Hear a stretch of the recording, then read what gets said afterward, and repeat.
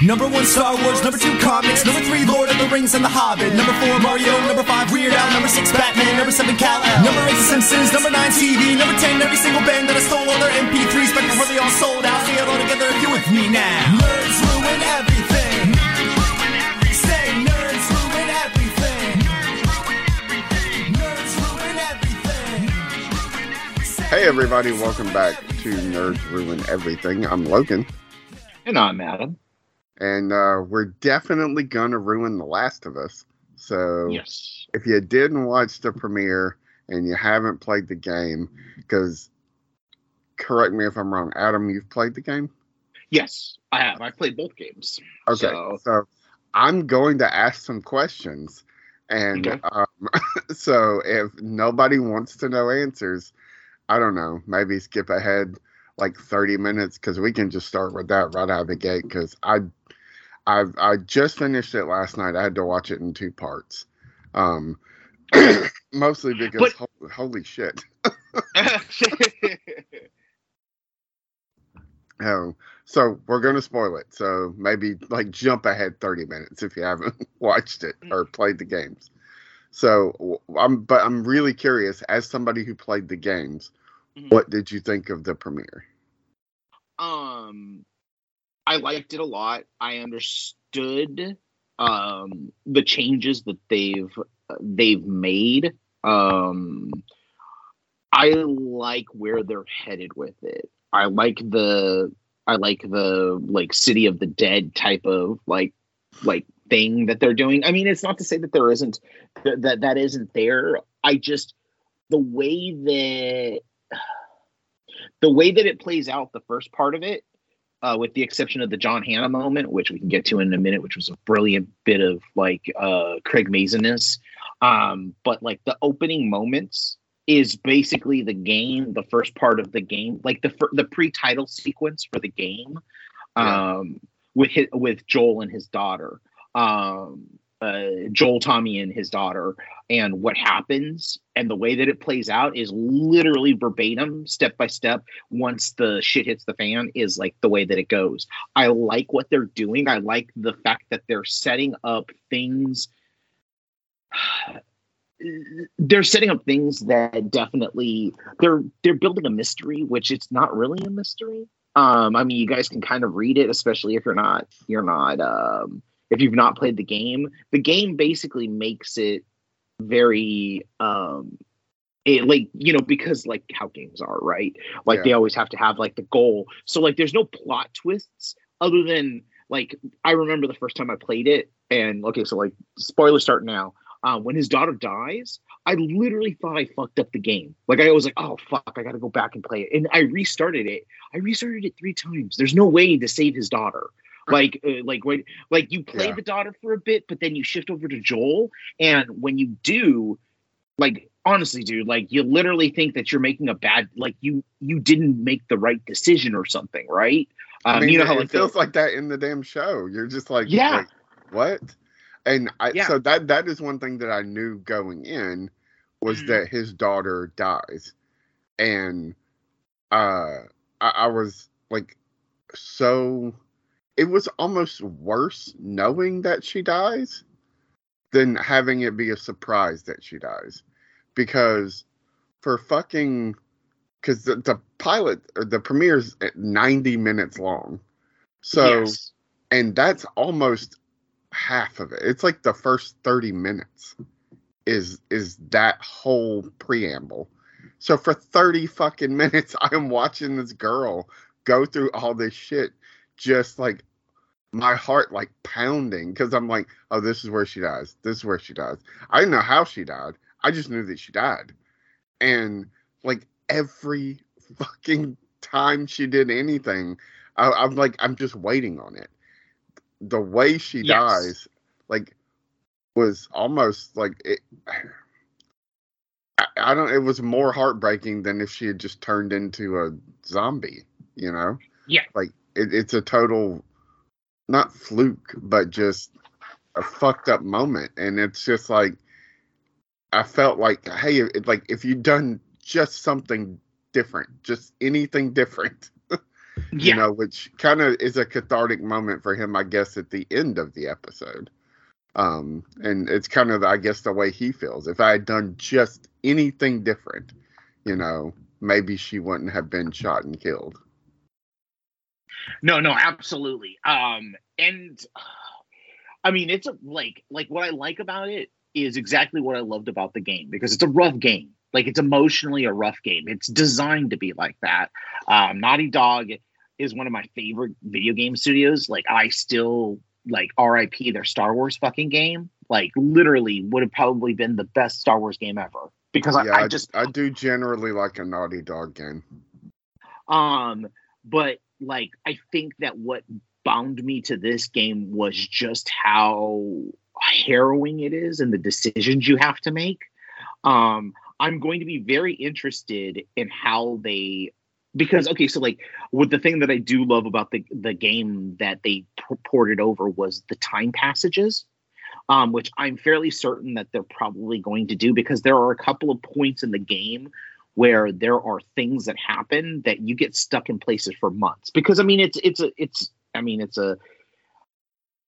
an apocalyptic story, but to be honest, like, it's more of a frontier Western story with spikings of Mad Max craziness. Like, I can't wait until we start seeing things that they've suggested about that are actually there, like cannibals and slavers, because they all play a part in both game in the two parts of the game. There's some like pretty like awesome stuff that's waiting for us, and they've thrown a whole bunch of money at this game, at this show. The plane crash is one of the best fucking plane crashes I've seen. It looks insane. Like, you know, I could not believe so a couple of things. I really enjoyed it. The reason I had to watch it in two parts was because, like, I was getting anxious as hell watching it. Like, and to me, I was just like, this is so insanely well done. I could tell what they were directly porting from the game, just, you know, being familiar with those types of games. And like, you know, when it cuts to that like first person point of view, and like you're in the car and you're driving by things, and like everything's shaky, and like it's designed to make you, to like pull you in. Games do that so that it ramps up the tension in you. You know, you don't see it a ton with movies, because it's you know, it's at least in great movies, because it's a hard thing to do really, really well. To switch back that perspective back and forth, but they do it tremendously well. The first thing that I was like head scratching, like, wait, what is the 20-year time jump? Yeah. Okay. So the time jump isn't as bad in the game, but they definitely, like I said, they play with time. 20 years is a long time, man. Fucking time. Yeah, it's a real long time. But it also, I feel like the reason why they do that is because in the video game, you can fucking age a dude really pretty. Like, you can, like, I mean, you, like, Joel ages a lot in the game, as does Ellie, who ages quite a bit in the game, of course, like through the two games. But I think it was to give him a visual, like to give him more of, I mean, because Pedro Pascal is like our age, which I'm always like shocked by. I'm like, this dude is like in his early 40s, but he was supposed to be in his like mid to early 50s in the game. So, and he looks it. So I feel like they did the time jump to kind of, I don't know. It's a weird thing to do 20 years. I think it's 10 years in the game.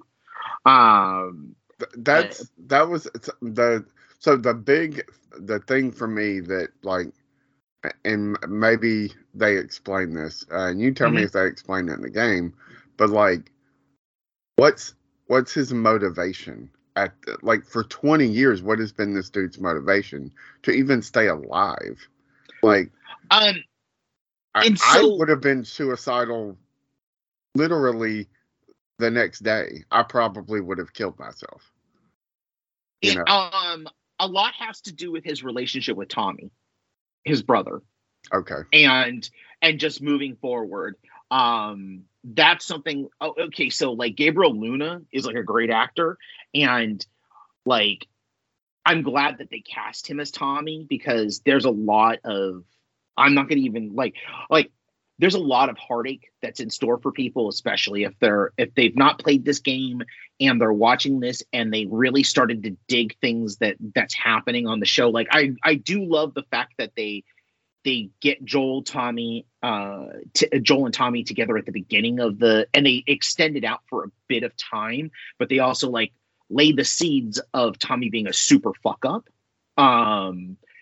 Which, like, you know, he's like the brother that always says that he always has an excuse for the fuck ups that he does. But Joel always forgives him. And like, I will just say this much, like, I won't ruin whole swaths of things because I don't know what they have in store for us. But Tommy's continual fucking up and making excuses for it, of course, will always comes like in any great story, like that kind of shit always comes to a head, and it definitely does, but it's not in the way that you think, and it is heartbreaking. Like when you play the game, you like, one of the things I loved about the game was how upset I would get about the decisions I had to make, because they're literally like, Naughty Dog knows what they're doing. They're making life and death situations a part of your thing. It's like the train, save one person or save a group, like that whole, like, you know, the question about the out of control train. So like there are things that I feel like we haven't seen, but because of the level of actor, I'm really excited to see what they do. Like the Anna Torv character, who like is unrecognizable. Like she was unrecognizable to me from where she was with what she looked like in Fringe and what she looks like at the beginning in the situation that she's in, which is totally made up. That's a Craig Mazin thing. But I was going to ask, is all of that pulled from the game, or is this like we can get Anna Torv in our show? Well, okay, so she's like a compilation of characters and not necessarily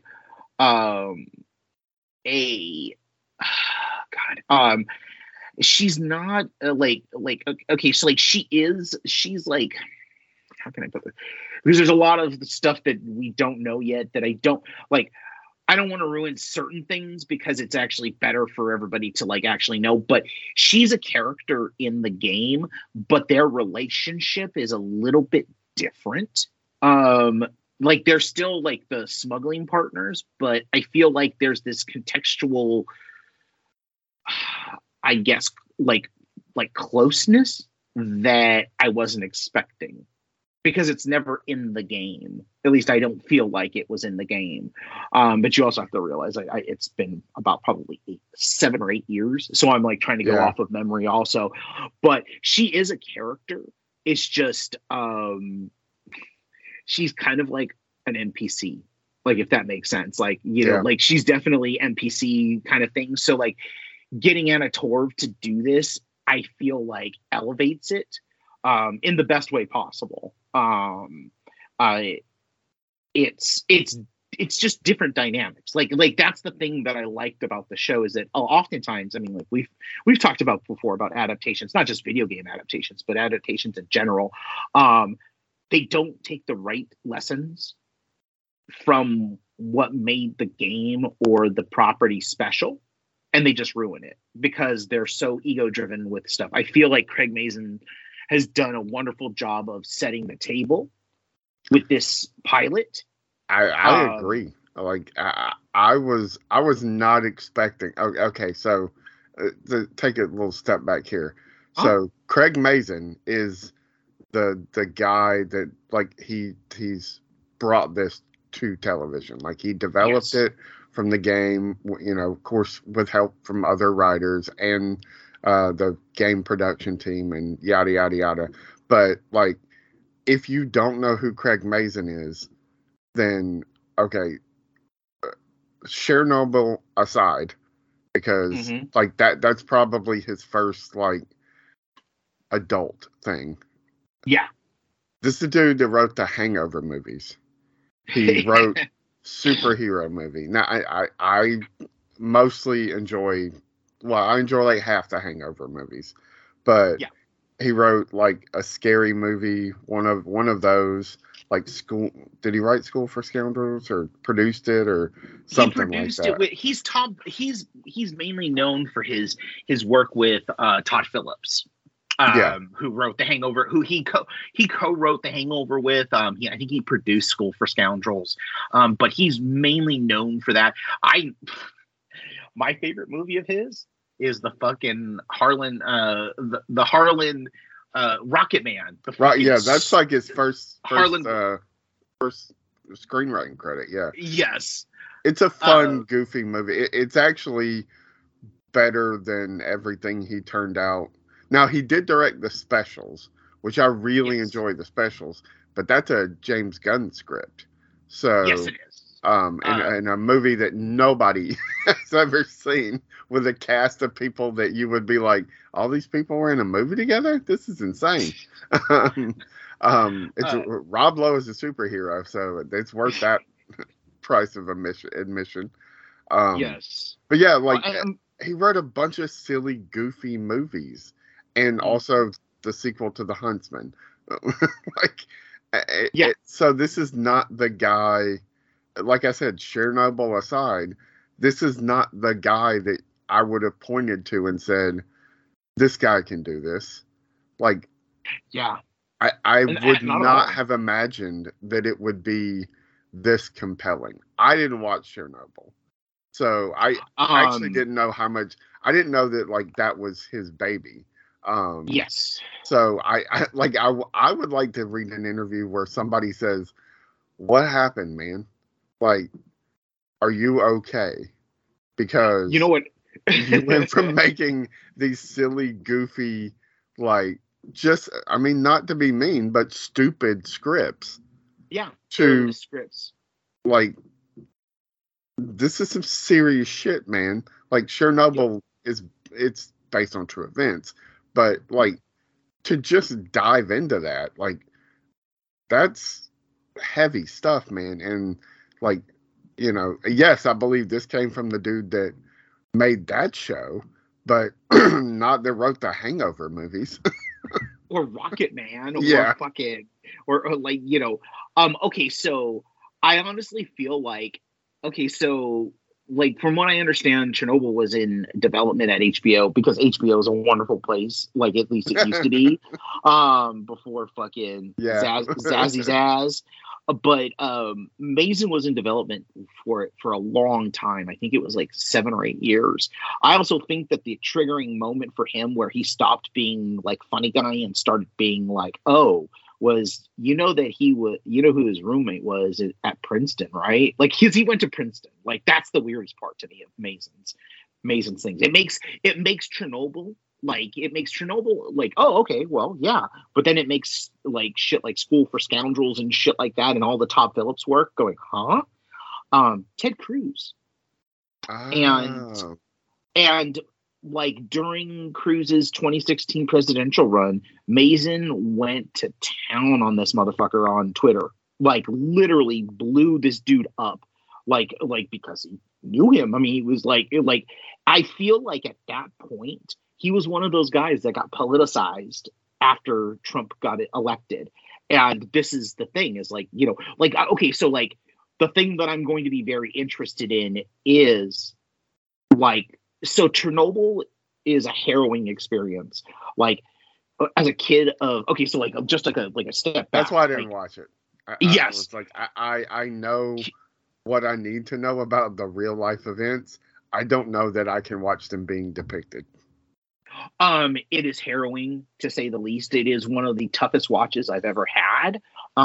It's like, with the level of seriousness, it's on the level of like something like Showa, like where like I know that sounds weird, but I mean, it's like this whole thing of like shedding light on a terrible situation with the details of that terrible situation, which makes it all the more worse. Like that to me about like the Showa documentary, the 4-hour like thing, like what makes that movie, that documentary so harrowing for me is the minutia that they get into, like and that's what Mason does with Chernobyl. And as a kid who at a very young age worried about nuclear apocalypse because that's all we fucking saw on the TV, like was Terminator 2, man. Yeah. Look, dude, like Mason kind of like got into my head with Chernobyl, and it became this like honestly, it gave me nightmares. Like I won't watch it again because it's just such a fucking harrowing experience. Because like as a kid who thought about what would nuclear fallout actually be, like that just kind of confirms every single bit of bullshit that you could possibly think of that you've thought in your head at nightmares. And it's just like, let me die in the blast, man. Just let me die in the blast. I don't want to live in the fallout. Just let me die in the blast. Absolutely. So like this kind of like when you see Chernobyl, like when I watched Chernobyl and then I heard that he was making The Last of Us with Neil Druckmann, who was the creator of the game, I was like, oh, that is actually an inspired choice, an obvious but inspired choice. But watching this and what I like, so like this and Chernobyl are very different animals. Of course, because one's a pop, like, you know, one's an action driven adventure with spikings of like hardcore emotional distress. Whereas Chernobyl is this slow, painful horror drama or drama horror about real life events. But I feel like the connective tissue is the paper pushing, the what happens after the incident, right? Because Chernobyl isn't about the drop, it's about the fallout. And I feel like The Last of Us perfectly aligns with that, because I like the 20 years because it allows Mason and Drucker to concoct society after the drop, right? Yeah, like you don't have to. So the show that this is going to get compared to, probably for the worse, is The Walking Dead. And the thing about The Walking Dead is, I mean, in my opinion, is it got lost in the weeds of the journey. Like, how much of that show was spent in effort to, quote, rebuild society. Like every other season, you know, for 2-3 seasons at a clip, it was, we found these people with this society, these people with this society. Or like in the early days, it's like every 4 or 5 episodes, I think, where it's like, these people are trying to do, and you just get lost in all of that, where it becomes just the same kind of story. And the only thing that I think really bothered me about the time jump was I don't understand this dude's motivation. And why he didn't take a bullet to a gun to his head, right? Yeah, I have full faith that the show will explore those themes, but like it just was like, I don't know, man. Like, how do you go from watching your daughter get gunned down in front of you to literally tossing a child's body into a funeral pyre? Oh God, that was a total Chernobyl fuck you. Like that was it was a pretty upsetting moment. Like that's pretty damn upsetting when you realize like, you realize as soon as you see the button, the scanner, right? Like you see it red. Well, I was like, does red mean good?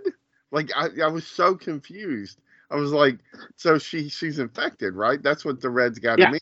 But then the way that woman was talking to her, I was like, am I confused here? And then cut to, 3 minutes later, you see her bag over her head, shoes in the back of the truck. And I'm like, fuck.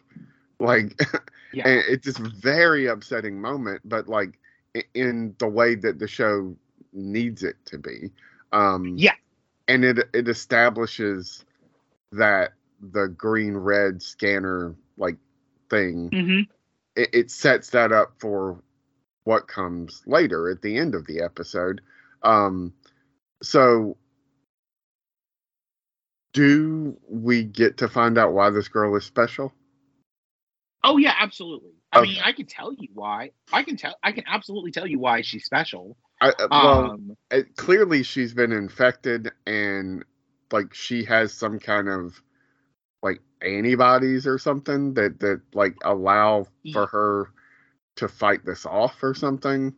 Like yes, essentially yes. It's a little bit more complicated than that, but yes, absolutely. Like so, yeah. Like the amazing thing to me is that people in this world are still fucking and having babies.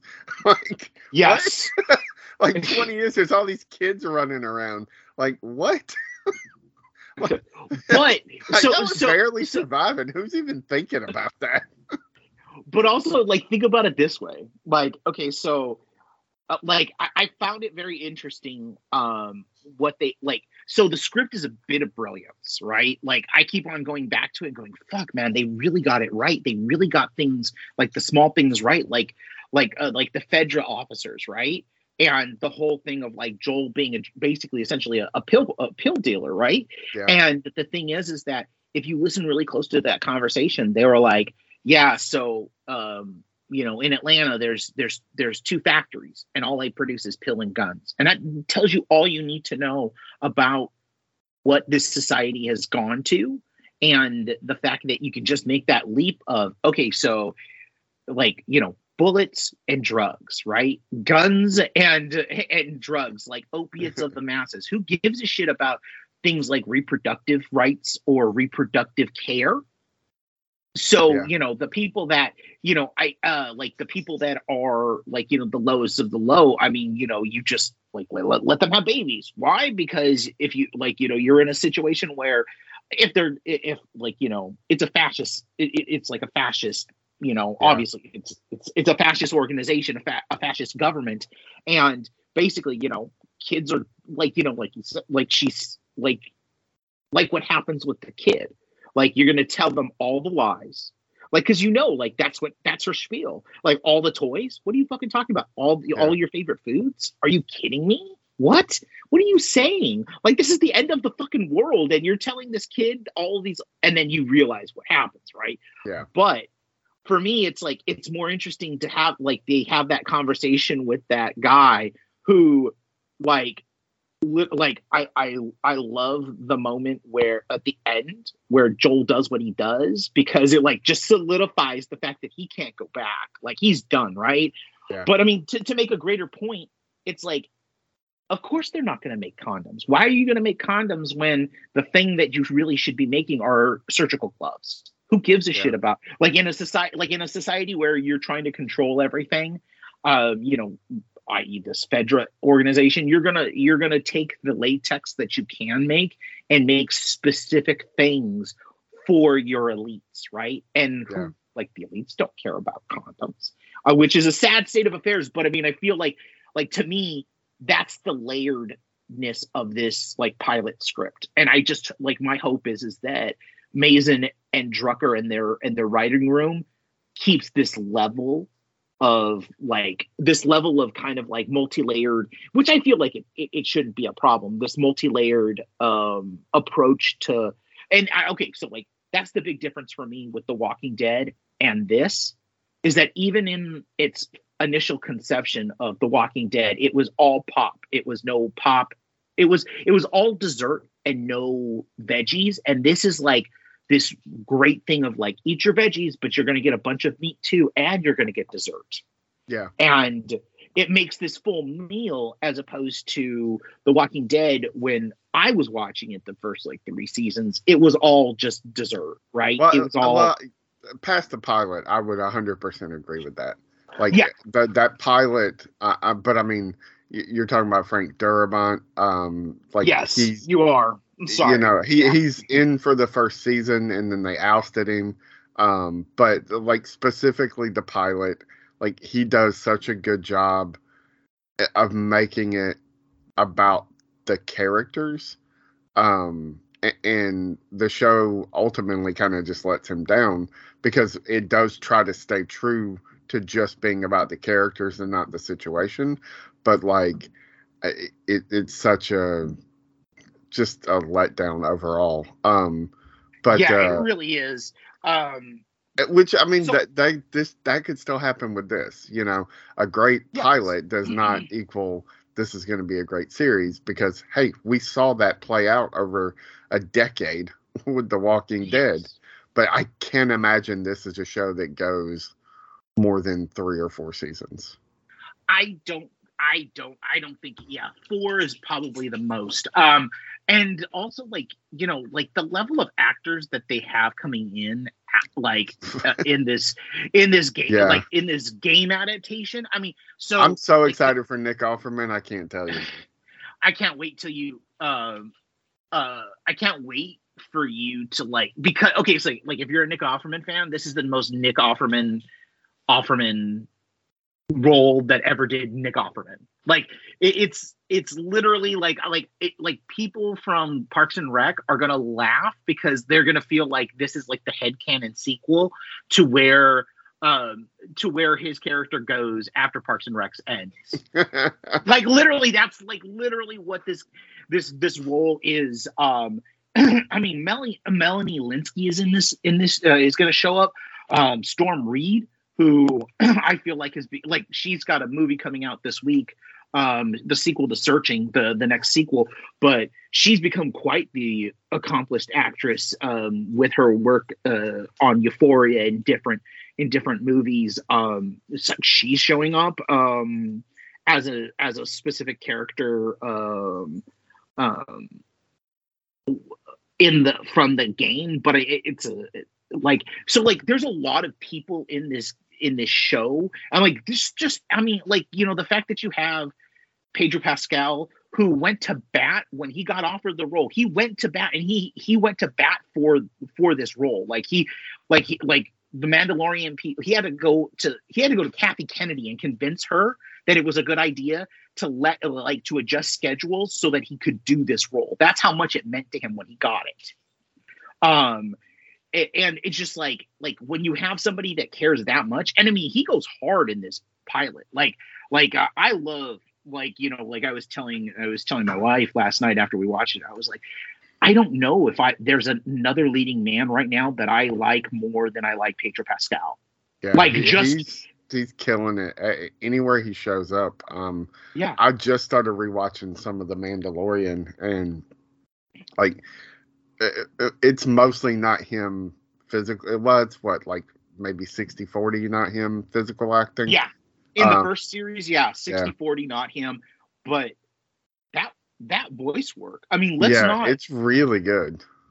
Yeah. But then you get into the second and third seasons, and it's literally, it changes to 80-20.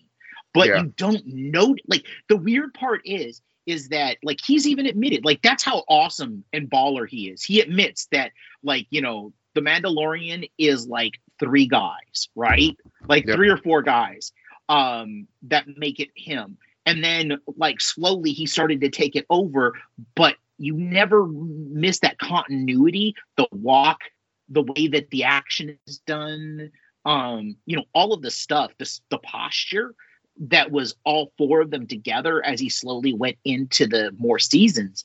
Jesus Christ, like, it's good, right? Yeah. Like, it's like you see how good he is. And it's going to be interesting to see how they maintain, especially just a shooting schedule with the 2 shows. Like, does that lessen his duties on the Mandalorian, like, as far as physically being there? I mean, if it does, unless somebody tells us, we're probably not going to notice. But we also have, we ended the Mandalorian with a lot of chatter about him, the character, not having to wear his helmet all the time. So so that necessitates him being there. So that's going to be interesting to see how all that plays out. No, absolutely. I think he is just just killing it, man. He was so good.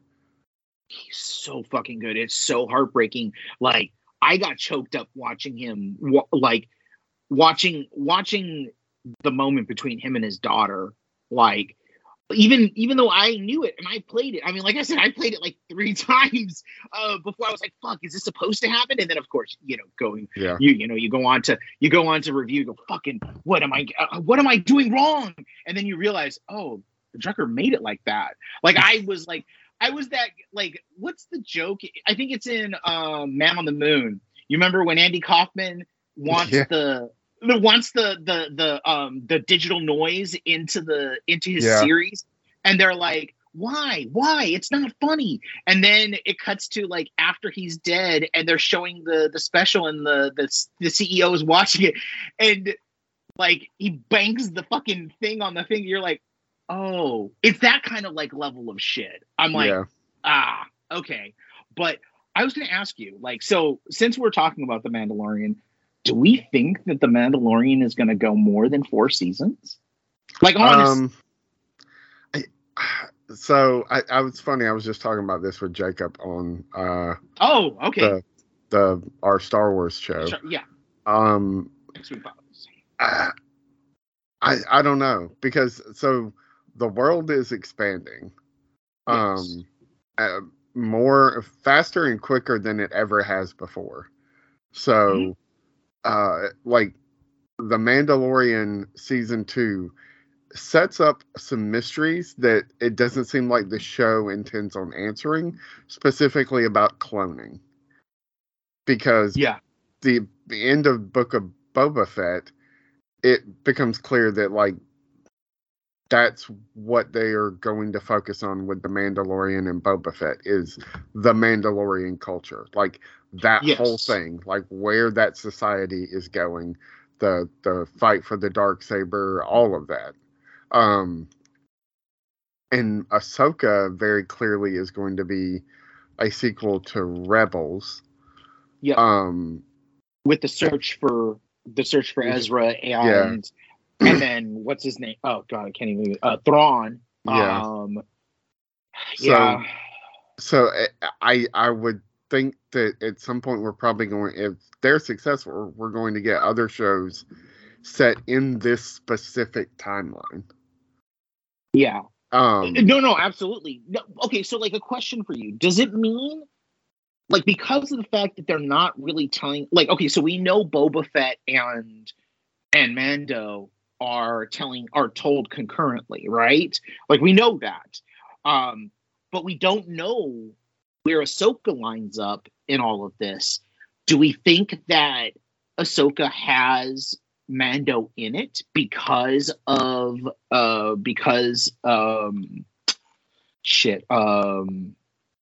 good Lord, what's her name? Rosario Dawson. No, not Rosario Dawson. But you're talking Sabine. Sabine. Yeah, Sabine is in it, and Sabine. Okay, so like we don't know any of that story. We don't know like she ends where her position ends in Rebels, and obviously we know that like Rebels ends around the time that Rogue One begins. We know this, right? Or at least about a couple of months, right? But then Mando and Boba Fett take place after Return of the Jedi, and so like we know that there's 5 years between those, 5 to 6 years between when the Rebel War starts and it ends with the Death Star 2 being destroyed. Isn't like so? If it might be more than that. It might be closer to 7 or 8 years. I know there's an official timeline, but yeah, it's within a 10-year time span, 5 to 10 years, somewhere in there. Okay, so Sabine has like what? Okay, so like what occurs in that time frame? Like, do we get that? Because Sabine's not anywhere. Like I would think that all the Mandos have been you would think they would right? you would think they would like kind of shore up and come together, but no, they don't. They kind of just scatter to the wind and create all these like weird offshoot factions. It would be interesting to a degree if Ahsoka became a prequel and filled in those gaps. I would rather see it run concurrently. Yeah, because what's his name gets the Darksaber, and Sabine, like that's the thing that Mando wants. Mando at the end of Mando season 1 gave me such anxiety. Yeah, was because he has the fucking Darksaber, and the last person we saw. How did he get it? Like, yeah, how last person we saw was Sabine, right? She's the last one that has it. Yeah, like Sabine with House Vizsla, like she basically essentially whoever holds the Darksaber, we've saw many times, whoever holds the Darksaber runs the gamut with Mandalore, right? Yeah. So what happened between that time, which is always like, that's the thing that I find like that's interesting, is that we're not talking about what happened. Like, we get bits and chunks of it, but we haven't gotten what happened here. And I often wonder if that's something that we're not going to get. Or are we going to get it? And we're going to get it in told in. Yeah, I mean, Boba Fett did a lot of flashback work, so it's not beyond the realm of possibility. I don't see Mandalorian going more than 5 seasons, but that could also be a matter of how much money Disney's willing to continue to throw at the creatives to keep it going. Yes. Because I imagine you keep paying them more and more and more, they'll just keep going. For everything that they built up to with the Avengers stuff and killing off Iron Tony. Man and aging up Cap.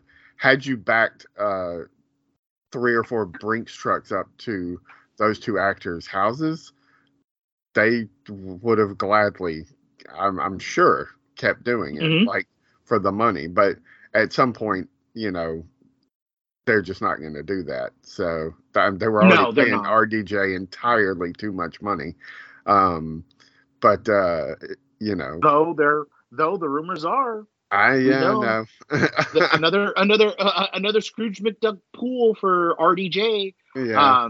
Who I'm okay. Can we just talk like 2 seconds, like a weird random thing? I'm very concerned about him. Like, he looks like Chad did at the end.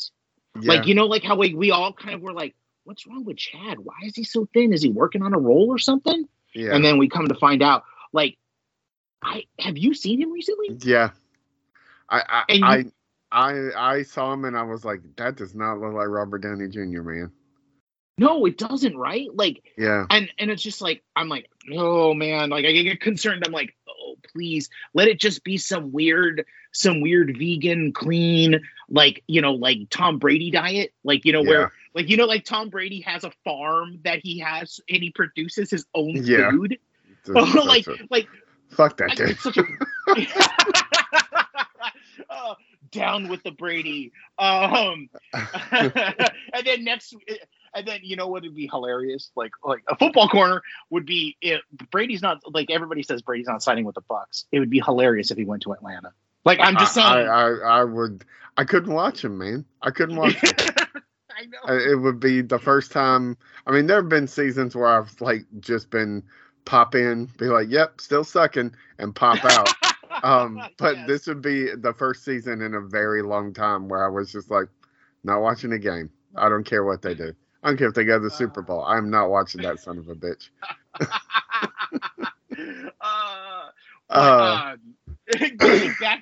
Getting back to like the Mandalorian and all of it. I feel like it's in their best interest. Like, going back to what your original question was, I feel like it's in their best interest to keep Pedro Pascal happy. Yeah. Because in a lot of ways, like, he's like, it's him. Like, he makes the Mandalorian work as much as Filoni and like Favreau set the table for him. If it's in another person's hands, I'm not sure if it works. Also, like, it's one of those things where it's like each benefits one another, right? Like, The Last of Us benefits from Pedro Pascal being in Star Wars as much as Star Wars benefits from Pedro Pascal being in The Last of Us. So I feel like this is one of those things where Kathy Kennedy can kind of like go, oh, this is a right choice. Like, let's not fuck this up. And I hope that that's what the case is. Though I was thinking about it and I'm like, you know, Pascal has been on the small screen for he's one of our first, like, if we really think about it, he's one of our first pandemic superstars. Yeah. And a streaming star. Like, he's like literally, like, I would say, like, the work that he's doing, like, between everything that he's done is kind of like on par with like a streaming version of Harrison Ford, right? Like, so he's like this huge star. How does he make the leap to the big screen? I mean, I would have thought that he, I would have hoped that he had a breakout success, which, I mean, I guess it was successful, his movie last year, but just not in the way it was not like it didn't make $500 million, you know? No, it did not. But it was, it landed on a lot of like favorite lists, you know? So, and if you haven't seen The Unbearable Weight of Massive Talent, then like you need to go and see it. Yeah. But it's such a different role, right? Like, it's such a like a beautifully like comedic, like he's basically the manic pixie dream girl in a romantic comedy where like two dudes fall in love, but they don't really, like, you know, it's like it's Butch and Sundance where like Nick Cage refines his Nick Cage-ness through Pedro Pascal's character, and it's a wonderful role, but it's not like The Last of Us or The Mandalorian where he's leading the movie. I feel like it's a good way to get into movies, but it's like, what's his next move? I honestly would love to see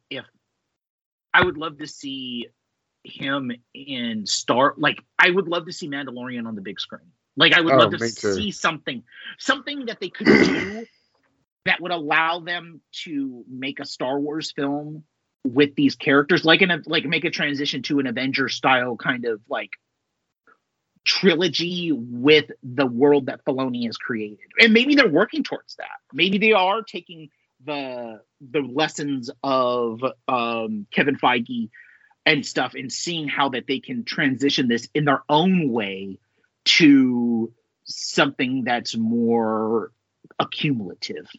Yeah. I don't know. I'm just happy we're getting our Rogue Squadron movie again. So to transition a little bit off of, but staying with HBO Max. Huh? Did you follow through with watching any more Velma? No, I did not, because fuck that. I just had okay, so like I mean, I'm officially done, man. Yeah, I'm done. Like, I thought about it, and then okay, so it leads to another conversation, but did you watch it? So I guess they're dropping them 2 episodes at a time, which I'm does sorry, not does not bode well. Yeah. Yeah, no. You know, airing off episodes as quickly as possible does not bode well. So I was like, you know what? I wasn't all in on Harley from the jump. I had to give it several episodes. And I said, I'm going to give this, like, it's 2 episodes. I'm going to watch these 2 episodes. And I actually read an article where somebody was like, here's what's wrong with Velma. And it made a really good point. The biggest problem with the show is that it's extremely insulting to its audience. Like, it's as like this chip, the immediate chip on its shoulder about like, you're not going to like what we're doing, so we're just going to be shitty about it. You know, like, yes, that's true. It's like condescending in the worst way possible. Yeah. And I was like, yeah, that is exactly right. And it doesn't change. Like, the next 2 episodes don't change that at all. They just keep towing that line, and I'm like, I can't, like, you know, it's, you know, for whatever they want to say, like, we don't want to insult the characters. Like, I would rather you be insulting to the characters in the universe of Scooby-Doo and poke fun at how kind of goofy and stupid that is than, like, be insulting to me as a viewer. Like, I'm tuning in to watch your show, and you're mocking me for watching your show. Like, ha ha ha, yeah, you were gonna hate this all along. You're an idiot. Like, no, man. Like, it needed to be more like the Venture Brothers. Like, which takes all of these, like, old tropes from, like, Hanna-Barbera comic books. Like, they pull from everything and mocks them to a degree that it's funny and it's engaging. And this does not have this. Like, it's just mocking its audience for watching it. And I'm like, I'm not gonna do that. I'm completely out. Yeah, no, I and you're talking about it, like, just doubles down for me my thoughts about it. And then, like, you saying that article, like, that kind of puts a light onto exactly my feelings towards the, like my inarticulate feelings towards the show. Because, like, I couldn't put a pulse on it. And that's what it is. It's the fact that it's insulting me for liking something or wanting to give something a chance. You know, because my love of mysteries doesn't come from, like, Clue. It came from watching Scooby-Doo a whole bunch as a kid. Yeah. You know, Scooby-Doo was my jam, man. Like, especially a pup named Scooby-Doo. Like, I loved that show growing up. Like, I thought it was the right kind of irreverent for the age that I was at. You know, it made me understand, like, red herrings and, like, the misdirects and, like, all, like, it was great. And I have always enjoyed Scooby-Doo. Like, even we talked about this last week, the James Gunn movies that kind of poke fun at the concept in general. Like, I don't mind that. So, no, but Gunn, you can tell, loves these characters, loves them. Like, he has a love for Shaggy and Scooby. Like, he has, like, yes, it's making fun of the conventions, but I feel like both of the films never fully go where Velma goes in the insulting of not just the audience, but the characters. Like, they're always, like, I don't know. It's just, it's a weird situation with Velma, because I like the creatives, but I'm just like, okay, so obviously you don't like these characters. Why did you sign on the dotted line? Like, I like Mindy Kaling. Were you literally that broke from like your office residuals weren't enough? I don't know, because it's just pissed about something, because it's like it's made so angrily. Like, I just don't get it, man. Like, what are you angry about? Like, there's a lot to be angry about, but, like, do you want people to? Are you just trying to piss everybody off? Like, because this is kind of how you do that. So no, that is exactly what they do. God. And then I was reading something that it officially has one of the lowest IMDb scores for an animated series, based off of, like, I think 10,000 reviews or something like that. Yeah. Like, the people that want to like the show can't find anything to like about the show. Yeah. You know? How bad is that? Where you actively, like this is you're like, people are wanting to watch this, right? Or willing to give it a chance, and more so because you're involved. But then you smack them in the fucking face over this. Like, oh, you like this? Well, I'm going to smack you in the face and go, I hate you. I hate you for liking this. I'm the creative, but I'm going to make sure that you hate this, and I'm going to make sure that everybody doesn't like this. Like, you know what? Why don't we do a trade? Why don't we take this Velma series? Why don't you write it off and give me back my fucking Looney Tunes? Yeah. How about that? Huh? I bet you Zaz loves this cartoon. I bet you this is his favorite thing. Yeah, it's so bad, and I'm so, I don't know. I'm so ready for the drama with Warner Brothers to just be over. Like, whatever his ultimate goal is, I wish it would just be realized, and we would just be done with the bullshit. Yeah. So there's something else we both watched. Well, maybe two things. I don't know. Yeah, two things. Okay. Yeah, I did. I got three. I didn't go whole hog like you did, but I did. I definitely fucking got. I got 3 episodes in. What do you want to hit first? Let's hit the one that I feel like I have a little bit more to say on the critical side, which is Night Court. Okay. We both watched Night Court. Another 2-episode premiere. Yes. Right? Yes. NBC and Peacock have decided to reboot Night Court with Melissa Rauch as Abby Stone, Harry Stone, aka Harry. Good Lord, what Harry Anderson's daughter, or like Harry, like, you know, the daughter of Harry Anderson's character is, like, you know, comes to. I have a lot of questions. Why don't I let you talk about a little bit more about this, because you actually, like we've talked about previous episodes, was doing a Night Court rewatch. Yeah, and I've got about 80 episodes left. That show ran for a long time, man. It really did.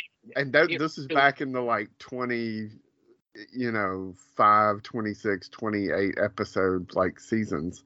So so I've got quite a few episodes left.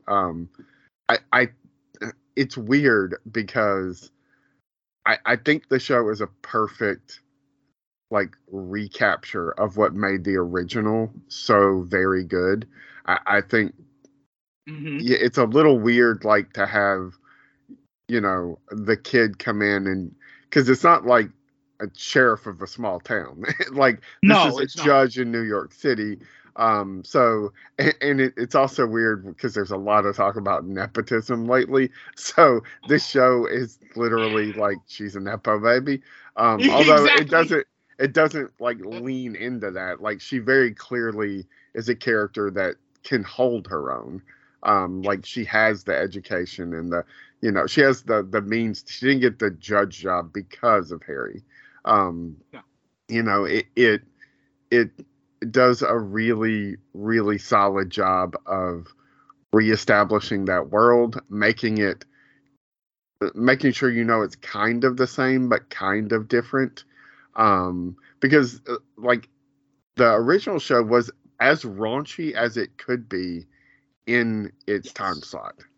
Like, it never crossed any major lines, but it definitely pushed the envelope, and dealt with like a lot of the people that Harry saw were prostitutes or sex workers. Yeah, sex workers. Flashers, muggers. It was like people that low-end criminals. Yeah, that a lot of people would just look their nose down at.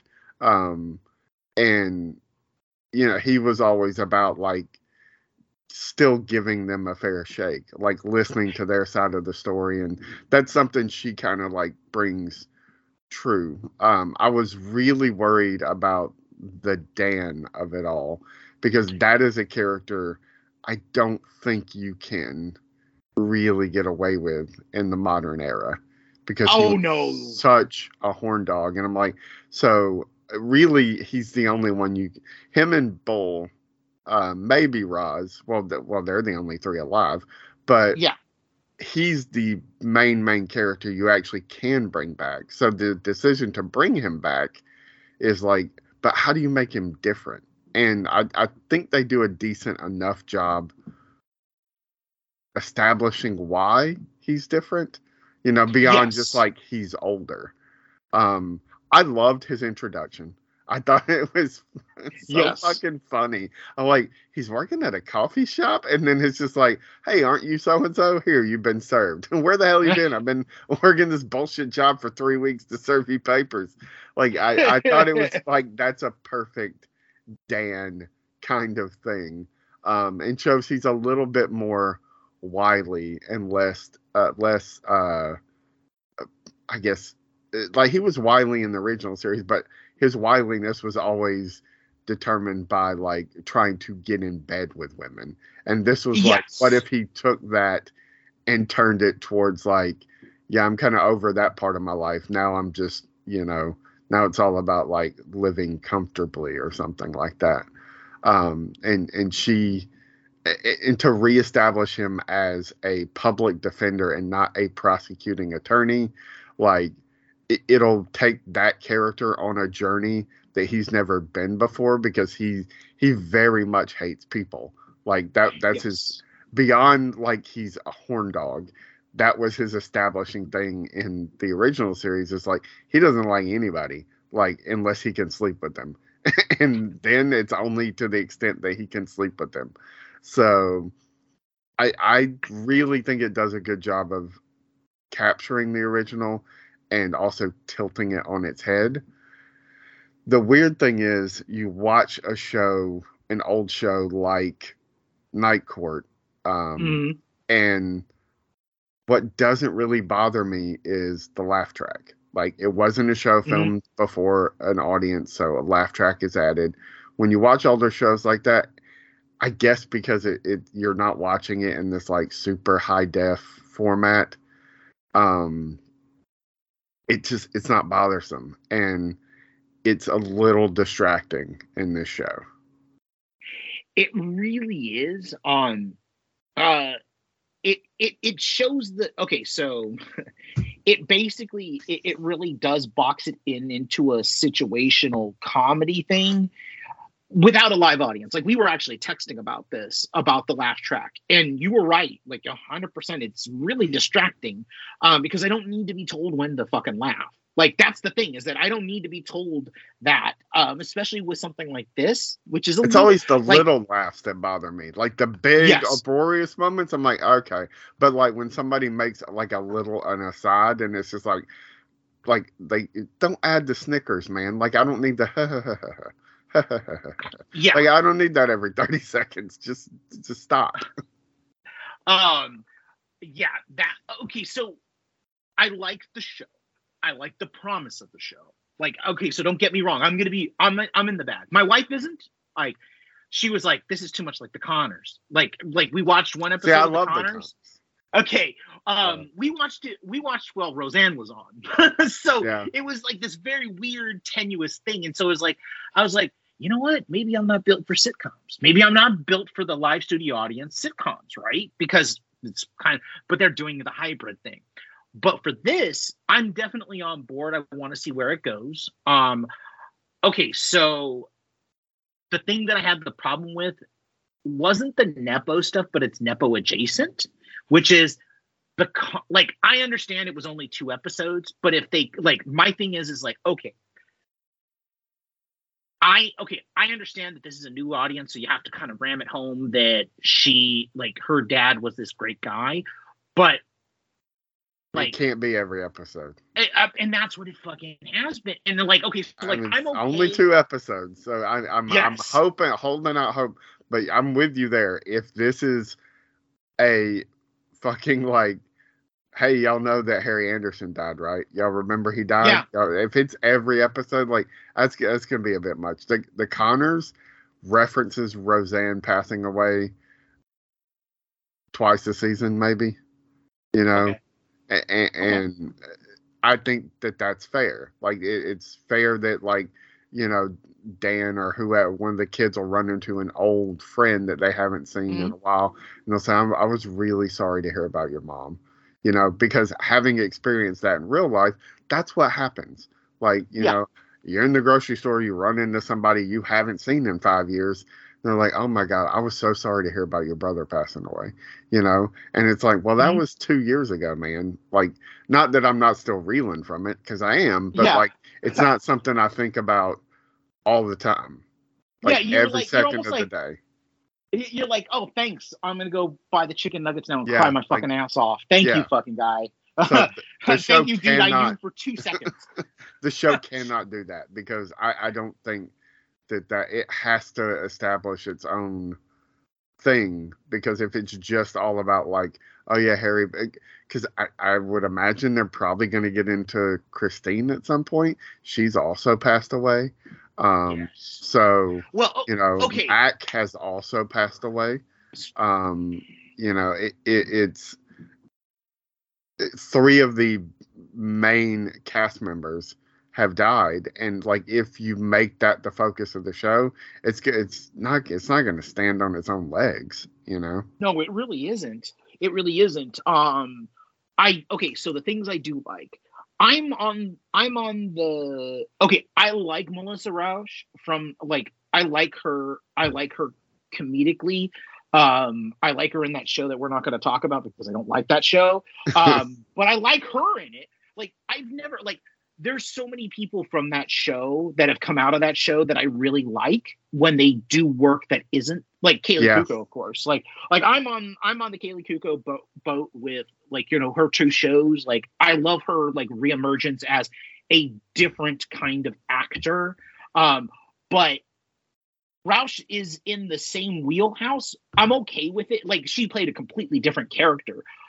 I'm waiting and holding, because a lot of, like you said, a lot of her stuff was all about, like, you know, like, let's make sure that, like, the first 2 episodes, it's like her whole sole role is, let's make sure that Harry Anderson is appropriately and properly put on the pedestal of Night Court as he is the guy, and isn't it great? Don't we miss him? Like, okay, that's fine. It would almost make more sense if you could watch the original show on Peacock as, like, a driving point of, like, hey, we can get people to go stream this from us. But, like, you can't watch it on Peacock. You can watch it on Freevee, but, you know, which maybe they get some kind of licensing off of. But you're not driving people to your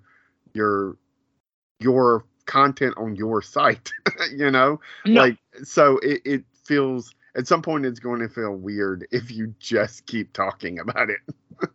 Absolutely. No, absolutely. The guy, like, okay, so he produced it. He was the driving force. He's the voiceover in the Texas Chainsaw Massacre, the brilliant and perfect John Larroquette. Like, everything that he did in the show, the way they set him up, the big, like, things of, like, he, like, you know, the reason why he's no longer a horn dog is very implied, but he had somebody, he lost somebody. It changed him in a big way. I'm almost certain that it's going to be something about COVID, that, like, you know, that this is the reason why he lost his wife, or his, whatever his lady love was that found him, that changed him. Because the big thing in the show is the reveal that, yeah, he's a process server, but somehow he, through the processing serving, like, whenever he does it, and I love that they make a joke out of it, because it kind of deflates it, but it also, like, you know, you never forget it, is that he helps out every single person that he gives, like, he serves papers to, and he does it for free. And there's that kind of ticking moment of where you go, this motherfucker used to not do anything for anybody, especially if you've watched the show. I love the fact that in 20 years, he has evolved and changed. He has gone from this, like, you know, he's gone from this guy who thought of himself as a slick catty cat to a guy who, on the secret, on the low, get off my lawn, but not really. I care about people, and I don't want to see people get eaten up by the system. I think it's part of, like, the whole thing of, like, the beautiful notion that he is going to be a public defender, right? And that's probably the reason why he does it. Once they get to the public defending, like, there's a lot of shoe leather to get to the point of what I love about Night Court, which is the Night Court. Yeah, I mean, it's not until the 2nd episode. Yes. And I'm glad that they did 2 episodes, because if it was just that one damn episode, I would have been like, come on, really, guys? Why not just make it a whole pilot, a 45-minute pilot, like, 1 and 2? But either way, once they start getting to the public defending, I feel like that's where it soared for me, because it was all about, like, Night Court for me was like kind of like Cheers, where it was like the main action was always at the bar or at the court, right? And you learned so much about these people. And like, I'll be honest with you, that's what I learned about, like, with Court. Like, I didn't learn from fucking Matlock or A Few Good Men. That was all bullshit, right? Like, Night Court was like, and then when I finally went to court, like, and I got a traffic ticket when I was like, I think I was 18 when I forgot my first traffic ticket and I had to go. I was like, holy shit, this is Night Court. This literally is like the way that court works. And so once they got there, everything worked for me. I laughed. I was amused. I liked the character development. I liked all of that. It took so long to get there. Like, I felt like it took so long. Yeah, I agree with you. The pilot does what pilots do. It's establishing. It's not. I don't think it's a solid pilot. I think it's the second episode that really shines. Even though, yes, 100% they could lose at least 60% of the laugh track. And it's weird because, like I said, you watch old shows. I mean, honestly, that 90s show does it too. Laugh track. Yes. Like, it is, and it has me curious about, like, can we handle a old-fashioned sitcom anymore? Like, is that something we as a society can stomach long-term? Like, short-term, like if it's 10-episode seasons, like with that 90s show, like, I'm sure we can stomach it. Like, people will be like, oh, it's great. But, like, could you watch 22 episodes of a show with a laugh track now? Like, and I say that knowing that it wasn't that long ago that we still had those traditional shows. But, like, the emergence of the non-laugh track stuff is, like, almost every other half-hour comedy. There are very few that use laugh tracks or are filmed in front of a live audience for the laughter. Like, very, very few. Like the most popular sitcoms, comedy shows on television now do not have that. No, they're what they call single cam. Yeah, Abbott Elementary does not have that. know. Hey, I'm going to say something very controversial. Like, I feel like the reason why we can't have these mini live theater things anymore, because that's what they were. Sitcoms, like multicam, which is like, in front of a live studio audience, like the show that we talked about that will not be named, which is actually filmed in front of a live studio audience, is gone because of The Office. Yeah. 100%. The Office put the nail there, and then something like Parks and Rec, and then Abbott Elementary with their multicam faux documentary. Thank you. This is Spinal Tap. Kind of put the nail in the coffin, because that's what people expect from comedy now. I feel like on TV is that single cam, like, let's go to, like, let's make it a pseudo documentary where people can talk to the camera and shit. I wonder if Night Court could have so many. There have been so many. Like, so I'll just Googled single camera comedies. I'll just run down the list: 30 Rock, Community, Modern Family, Parks and Rec, Brooklyn Nine-Nine, New Girl, It's Always Sunny, Scrubs, Blackish, Grownish. All that whole mixed-ish, their whole spinoff thing. Superstore, Fresh Off the Boat. Fresh Off the Boat. These are ones that have lasted a while. Sports Night, while it is a much older show, is notable. Oh, I love that. Started with a laugh track, then dropped it. And dropped it. Yes. So I was going to ask you, because like feel like Night Court is like, I'm glad that you brought that one up. Don't you feel like Night Court would be better if they dropped the laugh track and they made it a single cam? Because there's something about it. Like if you're not going to film it in front of a live studio audience, I almost want it to be. I think it would have been. It would have been a very interesting experiment to make a Night Court single cam comedy. Yeah, I think that would have been great. I think they were trying to stay true to the original. And probably for their detriment in that aspect.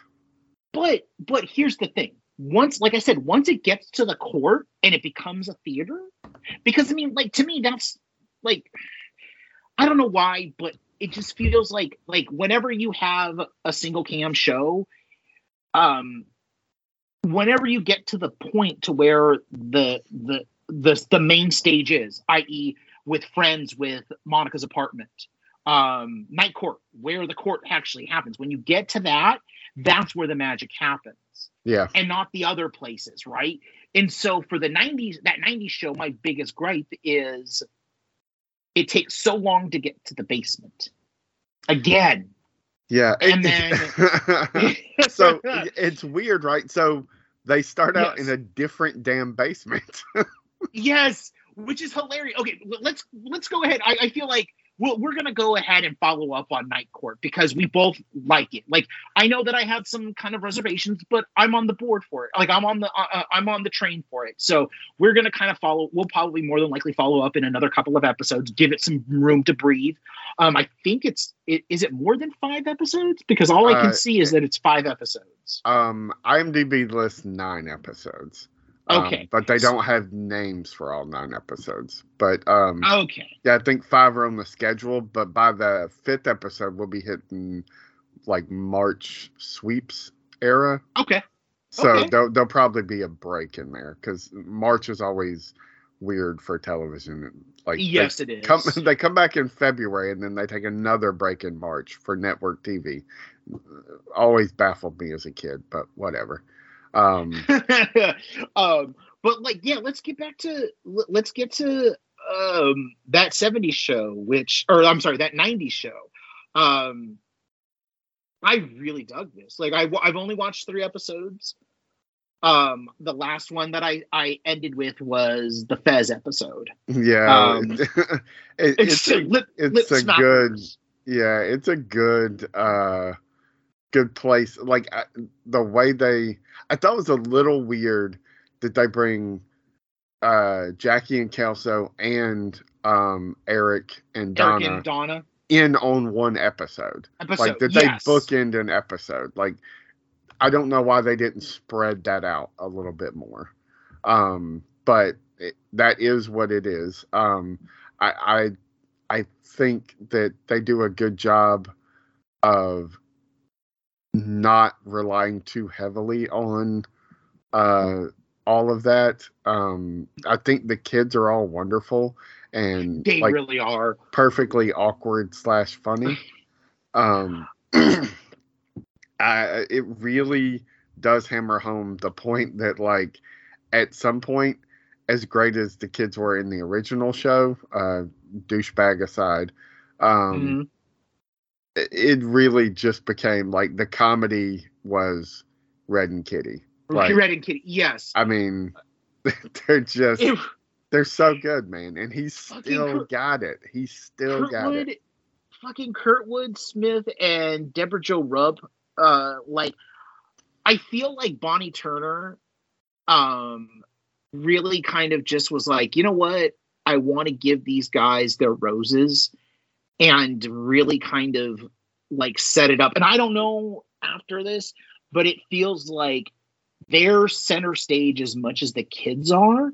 Yeah. Which I fucking love. Like Red to me, like when Kurtwood Smith, like I hate saying this, but when Kurtwood Smith goes at the end of the day, like I'm going to remember him for both RoboCop and Red. Like Red is really like he's like for us, he's like Archie Bunker, right? Like he is like the Archie Bunker of our like, you know, like when we were watching like, you know, sitcoms and stuff. And Red was like the dad that was the real dad. Like he was the guy that like at least for me, like when I watched it, I was like, that's my dad and my grandpa. Like in a lot of ways, and like, you know, I'm gonna kick your ass. I'm gonna show you tough love.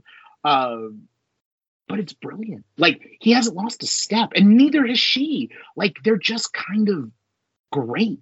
Like just great. Like you said, as good as the young cast is, they are even better, and they kind of lead the ship in a way that I'm glad that they didn't make Eric and Donna that, because like watching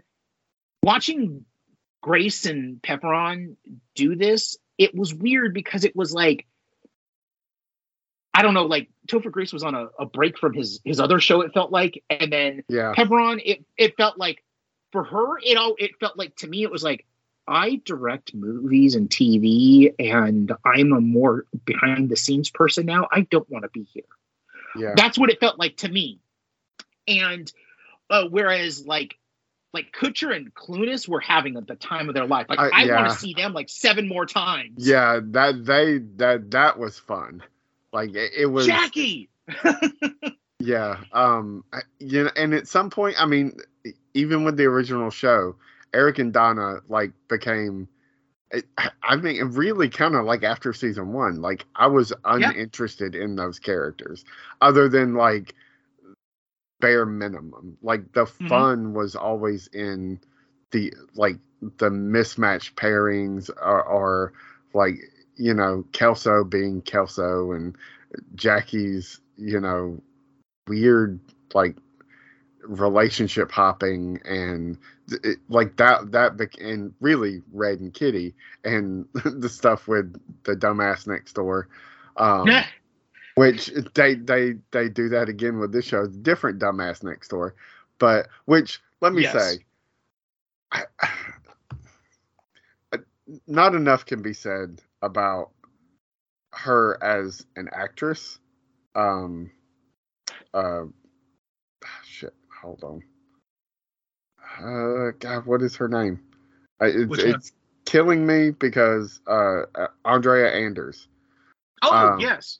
Who plays the next door neighbor? I'm like, it's I know her, but she is somebody who doesn't get enough credit. I've had a like small crush on her since probably the first thing I really remember in was Better Off Ted, a show that did not get the love it deserved when it was on the air. But like anything she's ever shown up in, like I've just loved. You know, she's Ted's wife in Ted Lasso, and we see her for like 1 episode, and I'm like, oh God, I love her so much. And she shows up in a lot of places, but I don't think we've ever seen her play a character like this. No, we really haven't. Which is kind of great. Like what I loved about the show is that like in the 3 episodes that I watched, they very quickly established all of the characters and kind of got it to that, like by the end of the pilot, and you hear that what the concept is, like, which I loved. I like, if you give me like summer vacations for every single year that this fucking thing's going to be on, I'll be in the back for it. Like, you know, like high school, like she comes, like, you know, she goes to visit her, like, you know, her friends in Wisconsin. I loved it. Like, I love that kind of concept because it doesn't have to do anything with school. It doesn't have to do anything with like, you know, any of that kind of nonsense. It all has to do with just hanging out, having fun, and like all of the drama that ensues because the kids are there. Because what I love about the show is that even Red and Kitty, whenever they're involved in something, it's always something like, and this is the thing that I loved about that 70s show, is that it always started and it was rooted from something that happened with the kids. And that's what I loved about it, because it's a family show that isn't a family show, that I feel like, and what my chip on my shoulder about Modern Family is that I felt like it took a lot of the dynamics of how things work in that 70s show, like with the kids getting the adults involved in things, and kind of made its bread and butter off of that without ever kind of saying, oh, you know what? Love to that 70s show, but that's neither here nor there. But I love that concept. And I love the fact that like these kids are different than, with the exception of Leia, which yeah, I could have done without the name. Like I know he's such a big Star Wars fan, but yes, like it's easy. That's the thing that bothers me about it, is it's a very easy pull. That of course he named this kid Leia. Like, you know, yes. It would have been funnier if she wasn't named Leia and like he insisted on calling, or like her middle name's Leia, but she's like, no, we're like, I don't go by that, Dad. Stop calling me my middle name, or something like that. Instead, we get the Leia Tatooine Foreman joke, which is, it kind of just falls flat. You know, but I do like Kitty calling her Lele. Like I hope that becomes a thing, because like Leia just it twitches me. Like it literally twitches me. I'm like, what? Why are you doing this? What? Like, stop with the Star Wars jokes. Like, I know that sounds weird coming from a Star Wars fan who like continually talks about Star Wars, but there's the obvious jokes. They're the obvious, and I don't want the obvious. But her and Jay are the only two that feel like they're direct descent. I mean, because they are direct descendants of the people that they're supposed to be replacing. Yeah. What I loved was like Gwen, Ozzy, and who's the Nikki were all these kind of new characters, right? Yeah. Like they weren't like new versions of Hyde and Fez, and like, yes, it was just different character archetypes. Like, they are not, you know, just carbon copies of those previous characters. I really, really like that. Yeah, and I like that they did not like, which I have to wonder what the fuck. I loved the fact that they did not pull away from the weed jokes. Yeah. Though they never There's say some weird editing in the first. I think, is it in the first episode where we get the first? There's like these weird edits in there. I was like, what is happening? Like, there's some aspect ratio changes. Yes. And I don't even caught me off guard, but it doesn't happen in the rest of the series. No, it doesn't. It definitely doesn't. Though I will say the Donkey Kong joke made me fucking laugh. It was pretty funny. Well, it was like multi-layered, right? Like the setup for it is hilarious, because, you know, it's like, why is he a monkey? Why is he a gorilla when his name is Donkey? I am 100% sure that is a joke from the original series. Oh, really? Okay, I have the okay, so like they released it on a DVD, on Blu-ray, and it was on sale for like $20. The entire fucking 12-year run or 10-year run of that 70 show was on for $20, and I was like, you know what? $20 is $20. It's like I spent $30 on Brooklyn Nine-Nine, and like I tell you guys, physical media, you have to go this way, especially with your favorites, because like we're seeing now, there are certain shows that you like. I'm still waiting for Moonlighting to come out. When the fuck is my Moonlighting like Blu-ray DVD going to come out? Anyways, just to say, buy physical media. I could always go. I want to go back and watch it just because it's like a great, like we've talked about, like comfort stuff. Like we haven't gotten to comfort TV shows, but that 70s show, I don't know what it's going to be like now because of some of the more troubling aspects of certain assholes that were on the show. But it was a comfort. Like it's like, you know, it was always on Fox on like reruns or TNT and reruns, and you know. So anywho, I don't often wonder like if there are, because the same creatives are involved. I wonder if there's like some of the stuff is like recall jokes, but just done in a slightly different manner. So not to jump back to Night Court, but like Night Court, it's not a joke in Night Court, it's a dramatic moment. But there is an episode in the first season of Night Court where something happens in a case and Harry like just gets beside himself.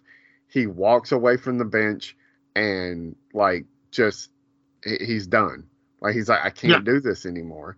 And it's pretty dramatic. And they find him shooting pool at a pool hall, and they're all like, you got to come back, sir. Like, you know, you make such a difference. And then he's just like, I can't do it anymore.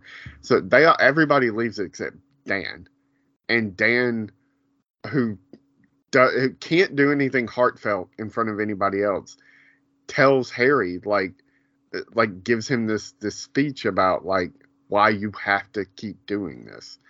And Abby, in the first, or I guess it's the first episode maybe, going through her dad's old stuff, has a pool ball, and that's what she gives to John Larroquette, to Dan, and is like, do you know what this is from? And it is a direct reference to that episode. And so like, it's callbacks like that, like that's the things you need to focus on. Like, and for that 90s show, like callback jokes like that, like I would bet you money. It's streaming somewhere, but I don't remember where. Maybe on Peacock. That probably in the first season with them getting stoned, somebody says, probably Kelso, why is he called Donkey Kong if he's a monkey, or something to that effect? Like, I would bet you money that that's a joke from an early episode of that 70s show. And it's such a perfect callback, but also references the reemergence of that character at that time. Yes. Because it was for a good, like, not decade, but 7-8 years.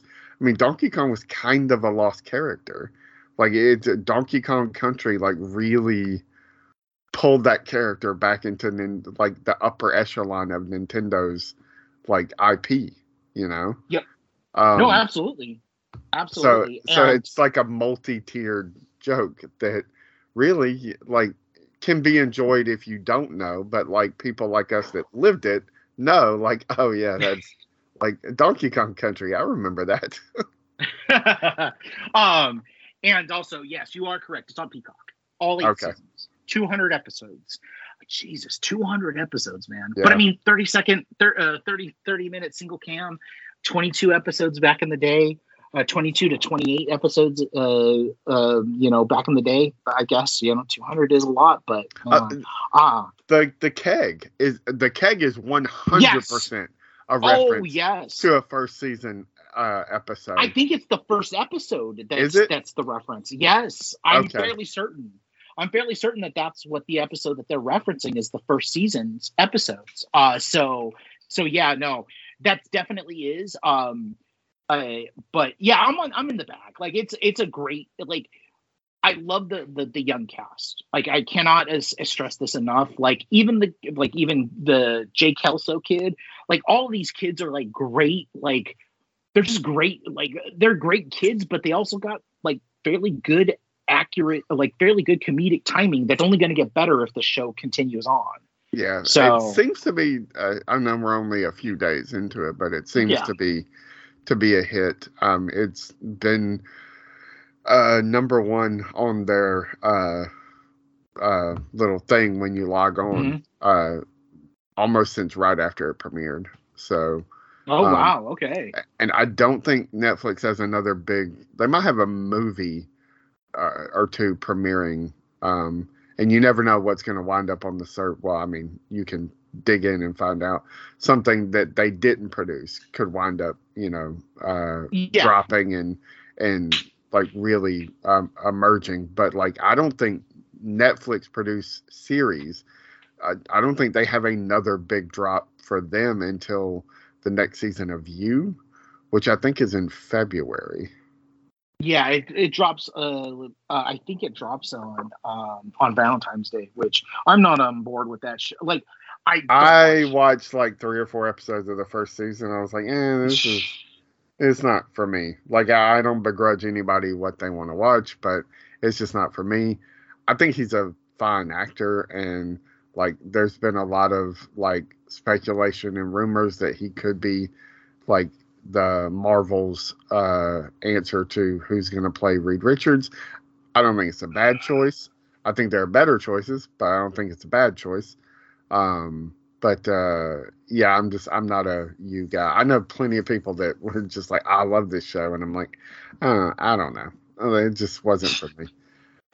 Yeah, no, absolutely. It definitely is not for me, like at all in any way, shape, or form. So, I mean, and like, here's the best, like to me, like let's have this conversation where I think you and I both subscribe to the same thing, which is you don't have to watch everything all the time.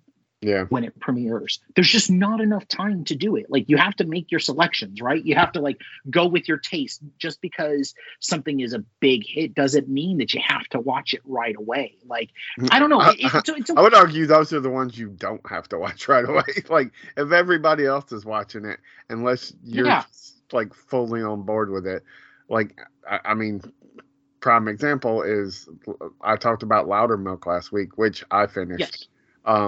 Oh, okay. It's so good. All 30 episodes in a week. Damn. Yeah, I could not stop watching it. I'm gonna rewatch it. That's how much I enjoyed it. Ironically, I got my screening invite, even though it doesn't come out till March 10th. I got my screening invite for Bobby Farley's Champions, which we talked about. I think we talked about offline, which is the Woody Harrelson movie. No, we talked about it online. We talked about it here because we talked about The Ringer being one of my favorite Farley stuff because of Loudermilk. So like the Loudermilk, the Loudermilk echoes continue on. It is on my queue, by the way. I am gonna get to it. But to your point, like there's so much stuff to watch, and it's only by happenstance that I was like, "What is this?" And I clicked on it and was like, "Oh, that seems interesting," and put it on while I was kind of working on something, and then got just pulled into it and was like, "Oh, I'm all in on this show." And it was on for 3 seasons, and I didn't know that it existed. Of course, it didn't help that it was on a network that I don't even remember the name of the network it was on, but it doesn't exist anymore. So the 3rd season only exists because when the network folded, Amazon bought the show. So, and aired the 3rd season in 2020. So, but there's so much TV to watch. I'm kind of enjoying the reemergence of sitcoms, but it, like we talked about, it is very much like the laugh track thing is become a problem, and I don't know how you fix it, because like if you're creating those kinds of shows, part of the charm is the laugh, and some of these you just can't film in front of an audience, No, you really can't. So no, not at all. Like that's the problem is that like we're in an era now where filming in front of a live studio audience can be very reckless if it's not done right. And I mean, we see it now. I mean, it's a very regular thing on late night TV. But at the same time, like, it's a very tenuous thing. So you can't do it, but also, I think that the postulation is the sitcom, is it dead? Like not the single cam, but the multicam, is it dead? Because does it need to die? Does it need to die? Yeah, exactly. Because these are not traditional multicams. These are like hybrids, right? Like what we're talking about is hybrids. And like the laugh track, I don't know, man. I just wish they'd get different laugh tracks, because it's the same laugh track everybody uses. Like, I don't know. Yeah, most of those people are dead. Yes, exactly. It's like the fucking Willem scream. Like, let's retire let's bring it back every once in a while, but for the most part, let's just kill it, right? Yeah. Like, just be done with it.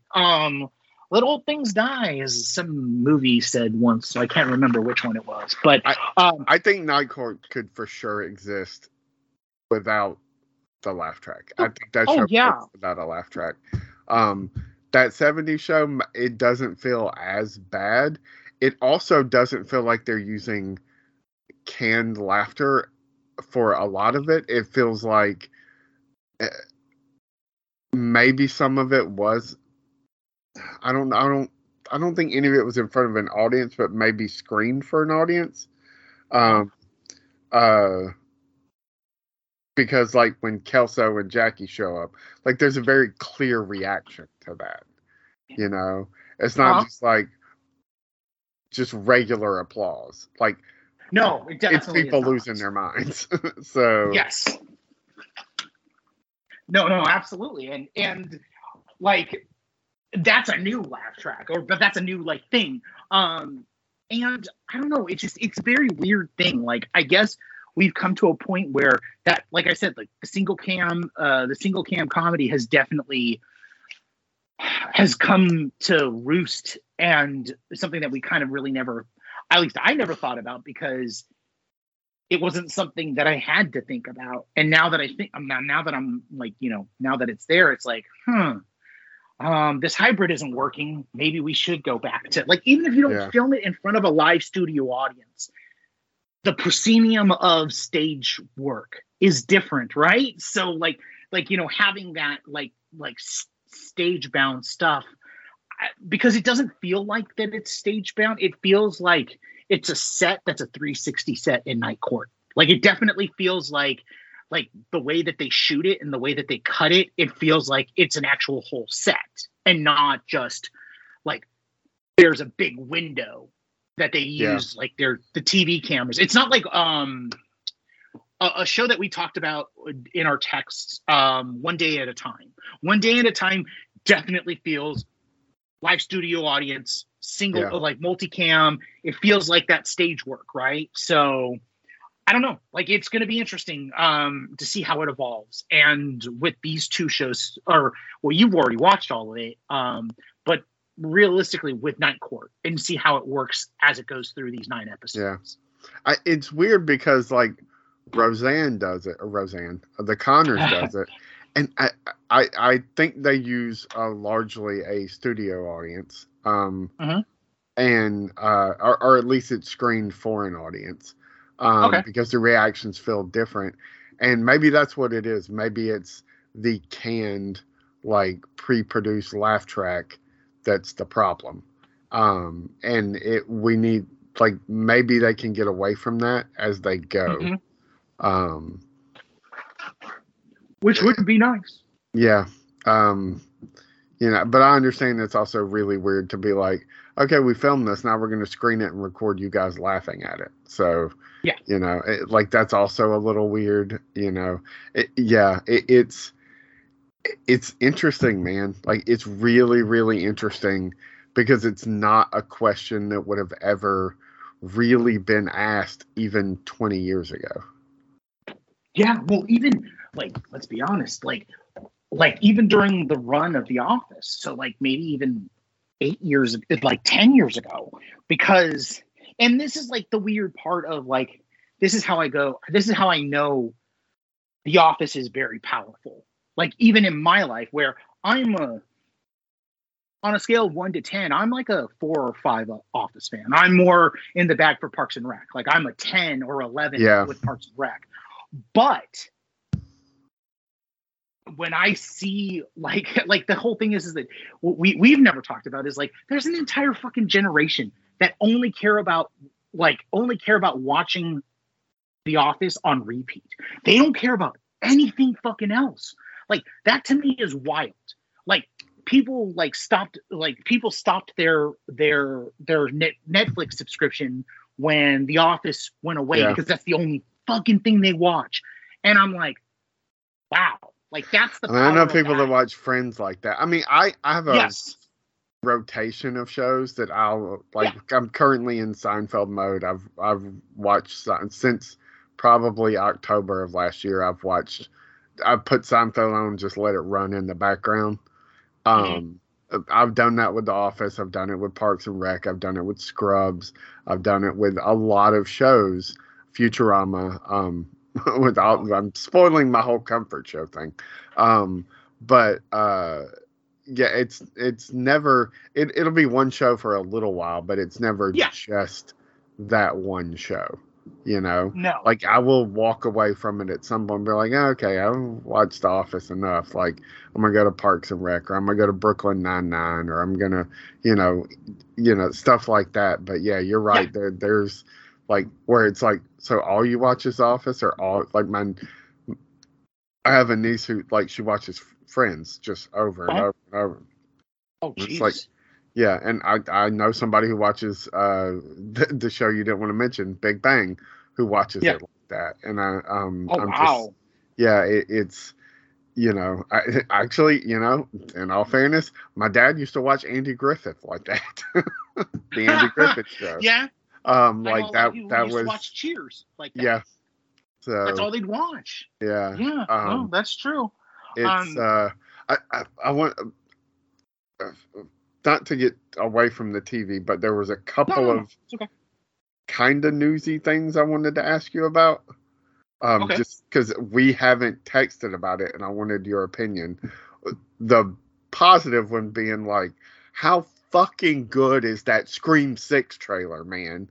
Like, oh, damn. Holy Jason shit. takes over Manhattan. Like, I'm so fucking pumped for this Scream movie. Like, I cannot wait. It just looks so, and it triggered this thing in my head where I was like, "That's right. We've only ever dealt with this like small town, not small town, but like suburban killer thing. Like the closest we ever got was they went to film the movie, but were they even in L.A. in Scream 3? Like, yes, they were. They were in LA, but it wasn't okay. But it was on like a backlot, right? There wasn't. It had that still like contained feel. This is anywhere, anytime, like that subway thing. Like I know we saw it in the first trailer too, but like it gets hammered home even more in the second trailer, and I'm just like, my blood is like pumping while I'm watching this show. I'm like, holy shit, man, this is gonna be tense, dude. Oh, this is what I wanted from the first new reboot. This is what I wanted. I didn't like the first one's okay. Like the Scream 2022 is good. Like it's good. Yeah, I like it. Yeah, I enjoy it. But this is different. This is what I wanted. This is what I wanted the radio signal guys. Yeah, now I feel like that's what they had to do. Like that was a bridging the gap. Like that to get to this, like so that it didn't feel like a complete jump to be like, oh wait, so he's in the, like now we're doing this in the city. Like the way the characters go, like it makes sense for it to be in the city, that like in New York City now. So yeah, God, it looks so good, man. Like it. I'm excited for it. Like, and it's weird because I haven't been excited for a Scream movie in a long time. I've enjoyed them, but I haven't been excited for one in a while. So I think the last one I was really excited about was 2. Like, I know that sounds sad, but yeah, like they've always just been like, oh, okay, I'll go see it, and then when I see it, I'm like, oh man, I liked it. It was. Like, I know that people hate using this word, but it was clever. Like, they've always been clever. Yeah. Even Scream 4 was clever. Like, the cleverness is what I love about them. Like, nothing is going to compare to the first one for me, because, I mean, like, what you were like we were basically the same age. We're a year apart. I was like 18. You were like 17 when they first came out. It was like our first real slasher that was our own, and that was fucking badass. And it used, like, I love the fact that it used something that nothing, like, that no slasher ever used, which was the tropes of the slasher. Yeah. this feels like it's elevated in a way that, like, I don't even understand. Like, I'm like, okay, this is what I wanted from the Radio Signal guys, because I love their Ready or Not. Like, I adore that fucking movie. Like, that is like bloody Clue in a way that I just kind of like, I adore. Yeah, I never got around to it. I always heard good things, and I just never got around to it. Ryan liked it. Oh, dude, you've got to see this. Like, are you an Adam Brody fan? Like yes. Like, okay, you have to see it just for Adam Brody and his Adam Brodiness. Like, they allow him to be Seth, but an R-rated version of Seth, if that makes sense. Yeah. It's a really great. And then Samara Weaving is like, that's where I was like, okay, I'm in the bag for this girl. Like, whoever, or this young lady, I don't know who the hell she is, but she comes out of nowhere and she knocks it out of the park. Yeah, like, I definitely, I'm a huge fan of that movie. So yeah. Like, and then they're getting back a lot of the cast from 4, and I'm like, oh shit. Like, you know, Hayden Panettiere is coming back. I'm like, okay, so yeah, I'm totally in the bag for this. Yeah, I'm so stoked for it. Yeah. So we can end with this, and I can't imagine that it will need much discussion, but Tron 3 with Jared Leto, fucking really? Oh God, yeah. I mean, you go from so. How many fucking franchises are we gonna let this dude ruin? Obviously, Morbius isn't his fault, but still. Morbius is definitely his fault. I'm gonna blame it all on him. Fucking, okay, so like the worst possible, like, if you're gonna give somebody something, like, okay, like, I don't even know how he got this. Like, wasn't Kaczynski working? Like, Kaczynski, who just directed one of the biggest movies of all time. I'm sorry, I'm getting really upset about this, but Joseph Kaczynski just directed one of the biggest movies of all time in Top Gun Maverick. He's probably going to get a fucking Oscar nomination for Best Picture, right? Maybe even Best Director, because it's that big of a movie. And Disney's fucking solution for the thing that he's been developing, and he has said in interviews recently, oh, I'm really excited about Tron 3. He's like, you know, like, I've been developing it for the last like 8 to 10 years, and like, you know, we have an entryway for it. And then you fucking announce Jared 30 minutes to morbing time.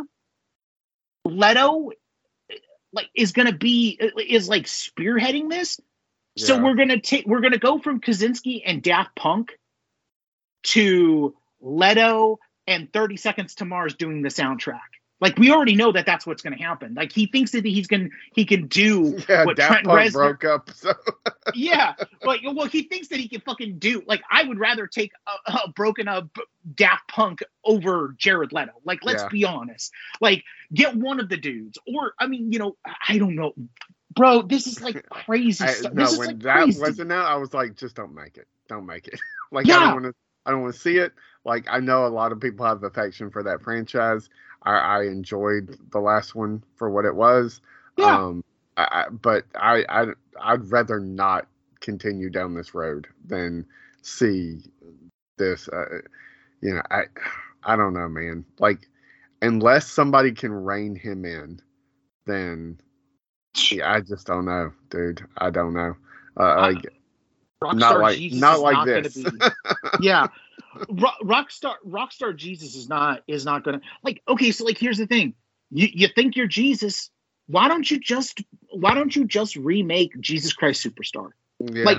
Like honestly, like, do something like that, bro. Like, I'm sorry, but like, I've never been a fan of Jared Leto or whatever the hell you want to call him. He's just, I don't know, like, it bothers me. It bothers me a great deal. It's like that was the most baffling news in the world. I was like I saw it in a weird thing because people were talking about Tron 3, and I was like, oh wow, maybe Kaczynski finally got his shit together. Like, you know, they finally got their shit together and went, okay, so Kaczynski, we're gonna give you like a big budget again. Like, you know, we'll promote it as from the director of Top Gun Maverick, but you got to get certain stars in this now. You know, But no, nothing like that. It was like Jared Leto, Tron 3. And the stupidest part was, like, here's the thing that pisses me off, is that it was announced because Disney saw that when they opened the Tron ride in Disney World, it was like supposedly massively successful. But I mean, you know, when you charge like, you know, a 50% upcharge from when you pre-pandemic prices, of course it's going to be a hit because you're spending $200 a day on tickets. They announced it at that point, and I'm like, really, Disney? I mean, you know, why don't you just fucking announce another, like, you know, let's go with another Pirates movie? And I'm fairly certain they probably are making another Pirates movie, and it's probably with Johnny Depp and, you know, whatever. Okay, fine. It's just, it's so, you're gonna spend in excess of $400 million after advertising on something starring Jared Leto. Like, let that set in. Like, that's wild. After Morbius, like, what? Did they think that Morbius did well because of everybody making fun of it on Twitter? Like, are these people, like, attached to Twitter? Like, Twitter means anything? Yeah, I am baffled. Like, beyond anything, it's baffling that his name is getting attached to any huge franchises. Because, I mean, I said we didn't have to spend a ton of time on it, but let's spend a few more minutes on it. Yes, because it's so funny. I'm just gonna go to my IMDb and type in Jared Leto, and let's see. Now, we all know about Dallas Buyers Club, but let's see.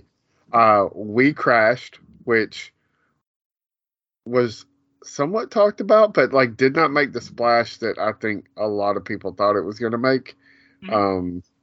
Which that was him, and I mean the cast was great. It was like him and Anne Hathaway and Anthony Edwards, and you know, a lot of great people. But like it just kind of came and went. Morbius, huge bomb. House of Gucci, bomb.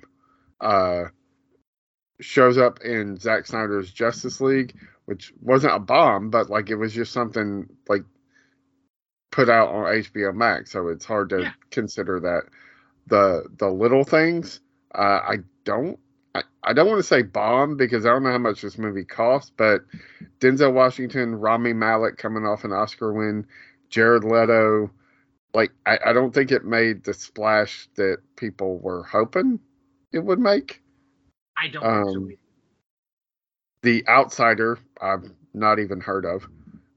It's a very troubling movie. He plays I watched 10 minutes of it. I was like, it's a Yakuza movie where like he comes in and he basically a white dude who like ends up owning the Yakuza.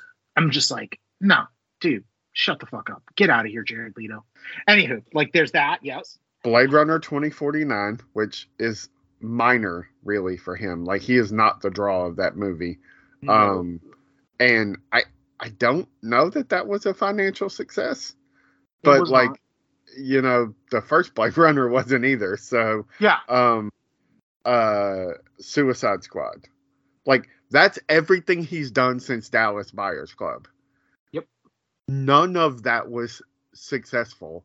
The only truly, I think, I haven't seen The Little Things, and I didn't watch Zack Snyder's version of Justice League. I didn't see House of Gucci either, but like as much as I enjoy Ridley Scott, it just didn't look like my bag. So I haven't seen everything, but I've heard enough about all of those things. Just none of those are successful. Why the fuck is this dude still being cast in things as a major star? Yeah, because he won an Oscar for Dallas Buyers Club.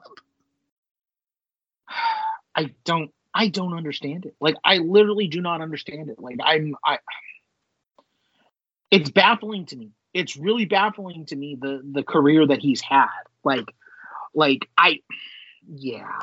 mean, it was the last really good stuff he made, like early 2000s, like Panic Room, American Psycho, Fight Club, Girl Interrupted, like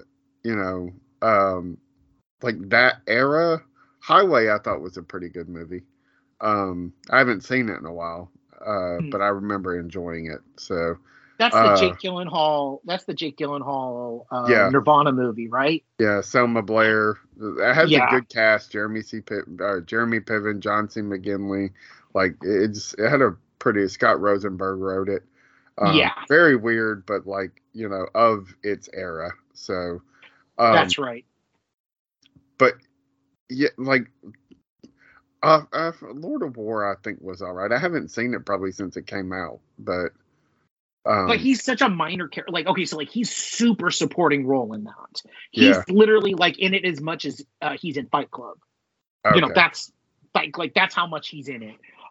So yeah, no. I mean, there's like, I don't like. I feel like at a certain point, because he went off to be a rock star, they still think he has a following that will turn into box office thing. And then, like you said, he got Dallas Buyers Club, got an Oscar win out of that. And it's just, I don't know. Like, I don't find like, so House of Gucci, I liked, but I liked it in a, what the hell are you doing, Ridley Scott? Why are you making a telenovela for big screen? Like, but it's odd because like the most amusing part is Jared Leto's like semi-racist like portrayal of an Italian man, along with Al Pacino playing his dad. Like, there's a moment like in our house, because like my wife loves Gaga. I mean, who doesn't love Gaga, right? Like she's the fucking reason why I'm going to see the troubling Todd Phillips Joker sequel.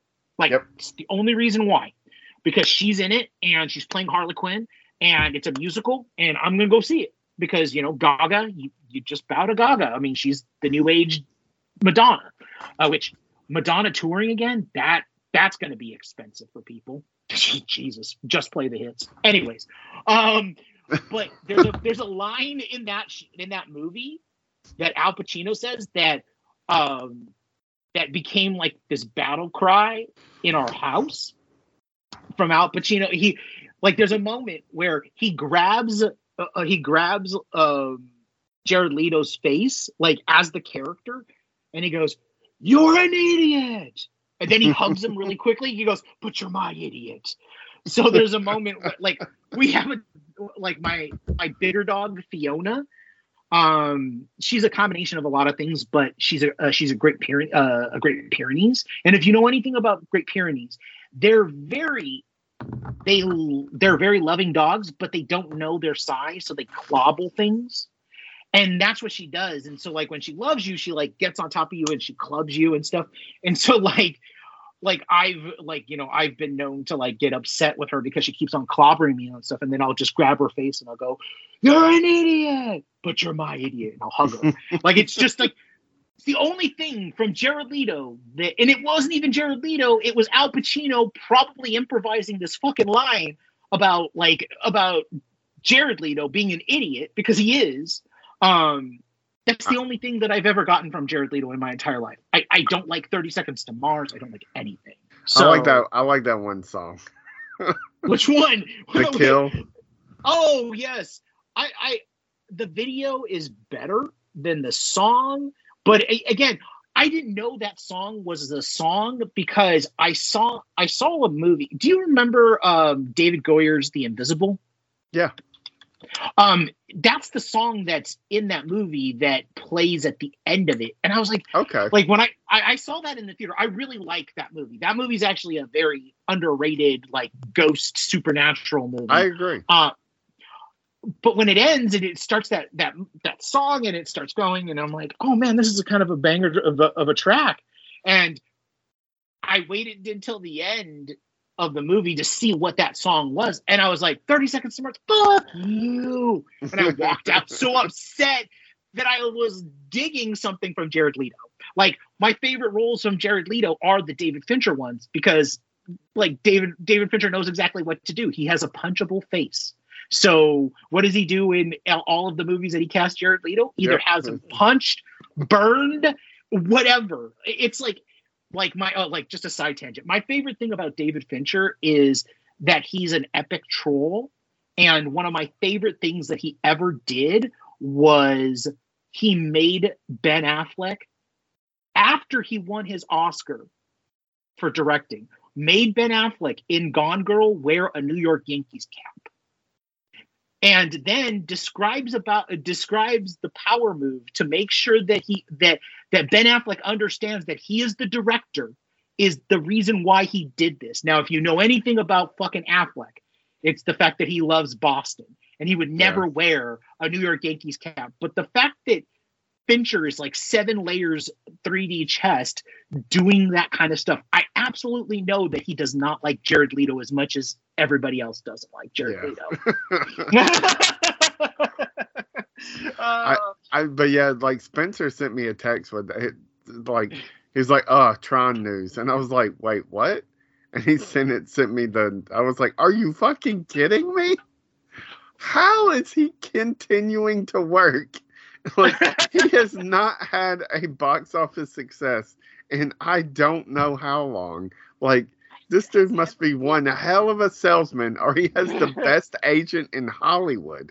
Because, holy shit, like, who watched the Suicide Squad, and Morbius, and was just like, let's get that guy.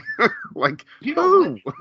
What do you think? Okay, so you've seen those AI, maybe I'm having an idea of what they think. Have you seen those AI art drawings of Jodorowsky's Tron? Yes. Jodorowsky, if you haven't seen Jodorowsky's Dune, guys, like that's like a great documentary about a non-made movie. That's wild.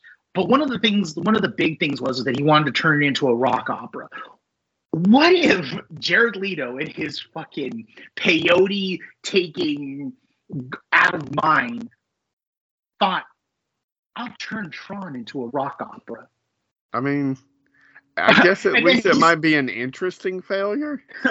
But then, like, he just basically is the Duke warrior from Mad Max with a guitar, singing, doing whatever, like, to bring the world of Tron, like, safety. I don't know, but I feel like something with 30 Seconds to Mars has a lot to do with this. It has to be the only reason, right?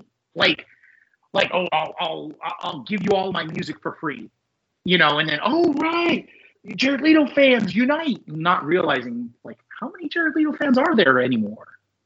I mean, yes. I don't know. That's an honest question. I love that Spencer just like sends you Tron news and gives you like the worst possible Tron news as humanly possible. Like the bearer of bad news.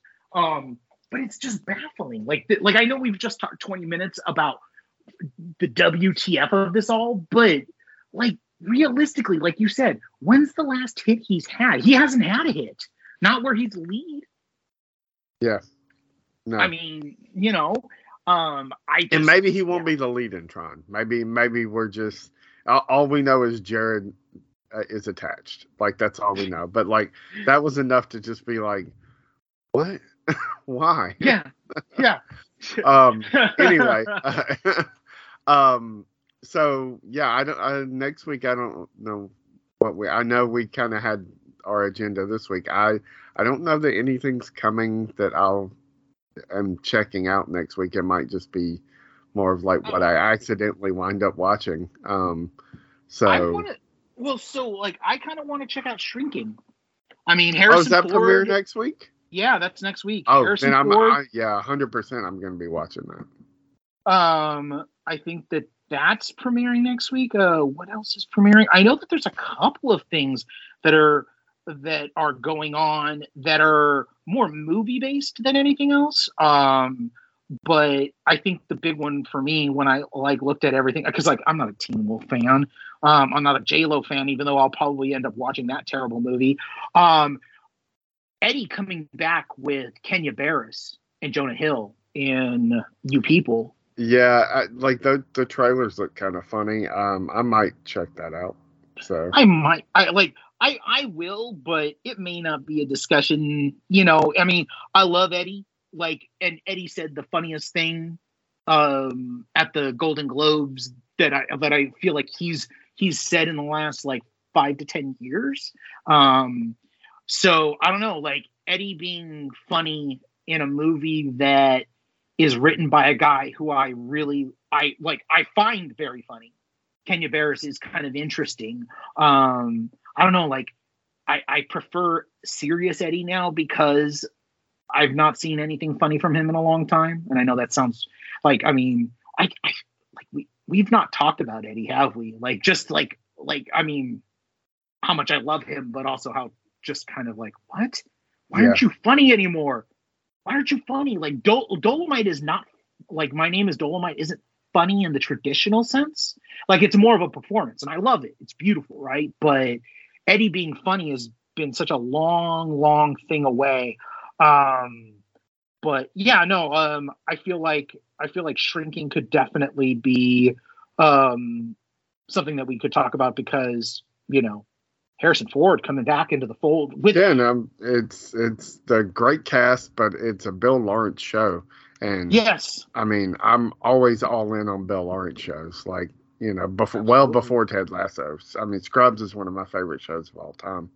Oh, so. Cougar Town. He did Cougar Town, right? Or was that Kevin Beagle? Not Cougar Town's him. So. Yeah, Cougar Town is like one of those shows that nobody watched. It was on TNT for like 6 seasons, but I adored. Yeah, I love Cougar Town. It's on Hulu now, and it's one that is in the rotation, especially the first like 3 or 4 seasons. When what's his name that plays her ex-husband is in it. When he goes out of it kind of loses something. But like Bobby Cobb, man, Bobby Cobb is one of the best television characters. He's right up there with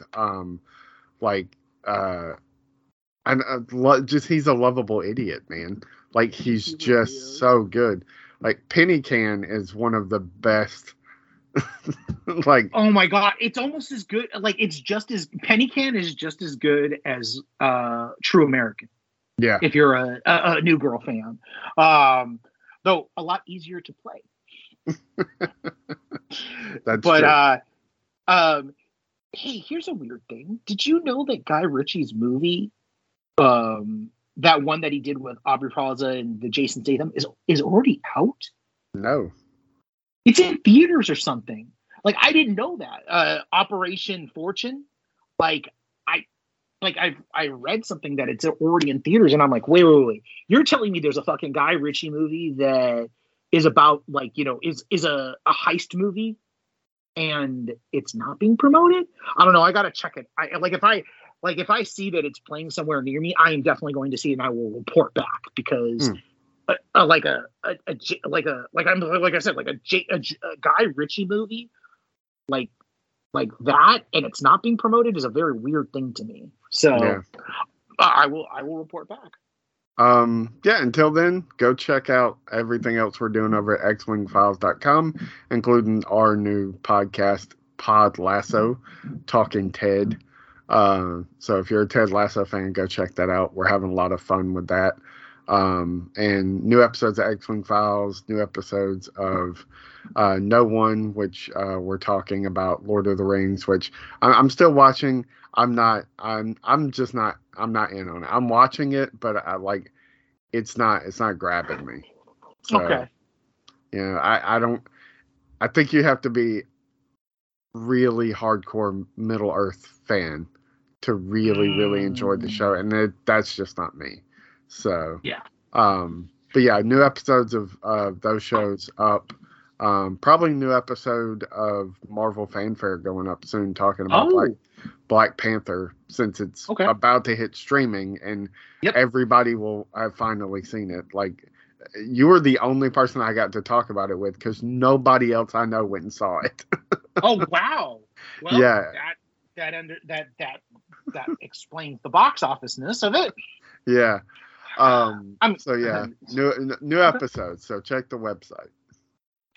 You can check out my website, themovieowl.com, where Logan writes his moving pictures. I just got a new edition, which will probably be out by the time we talk next. That is, I was not expecting that one. Like, that one hit me hard. That one really hit me hard, especially with a couple of things. that we can talk about that one next week, because that's actually a great film. But that'll be up. My best of list will be up. Finally, the best of 2022. It will not be surprising to anybody what what I consider the best film of 2022 was. I think we even talked about it. Me and Logan talked about it at the very beginning of this podcast. I said it's not going to change. It's not, and it hasn't, because there's nothing as good as this movie. There may be not even anything good this year that matches this movie. Like, that's how good it is. So anywho, you can always go look at the writing side of Logan's film career and mine at themovieowl.com. And with that, guys, we'll be back next week. We'll see you then.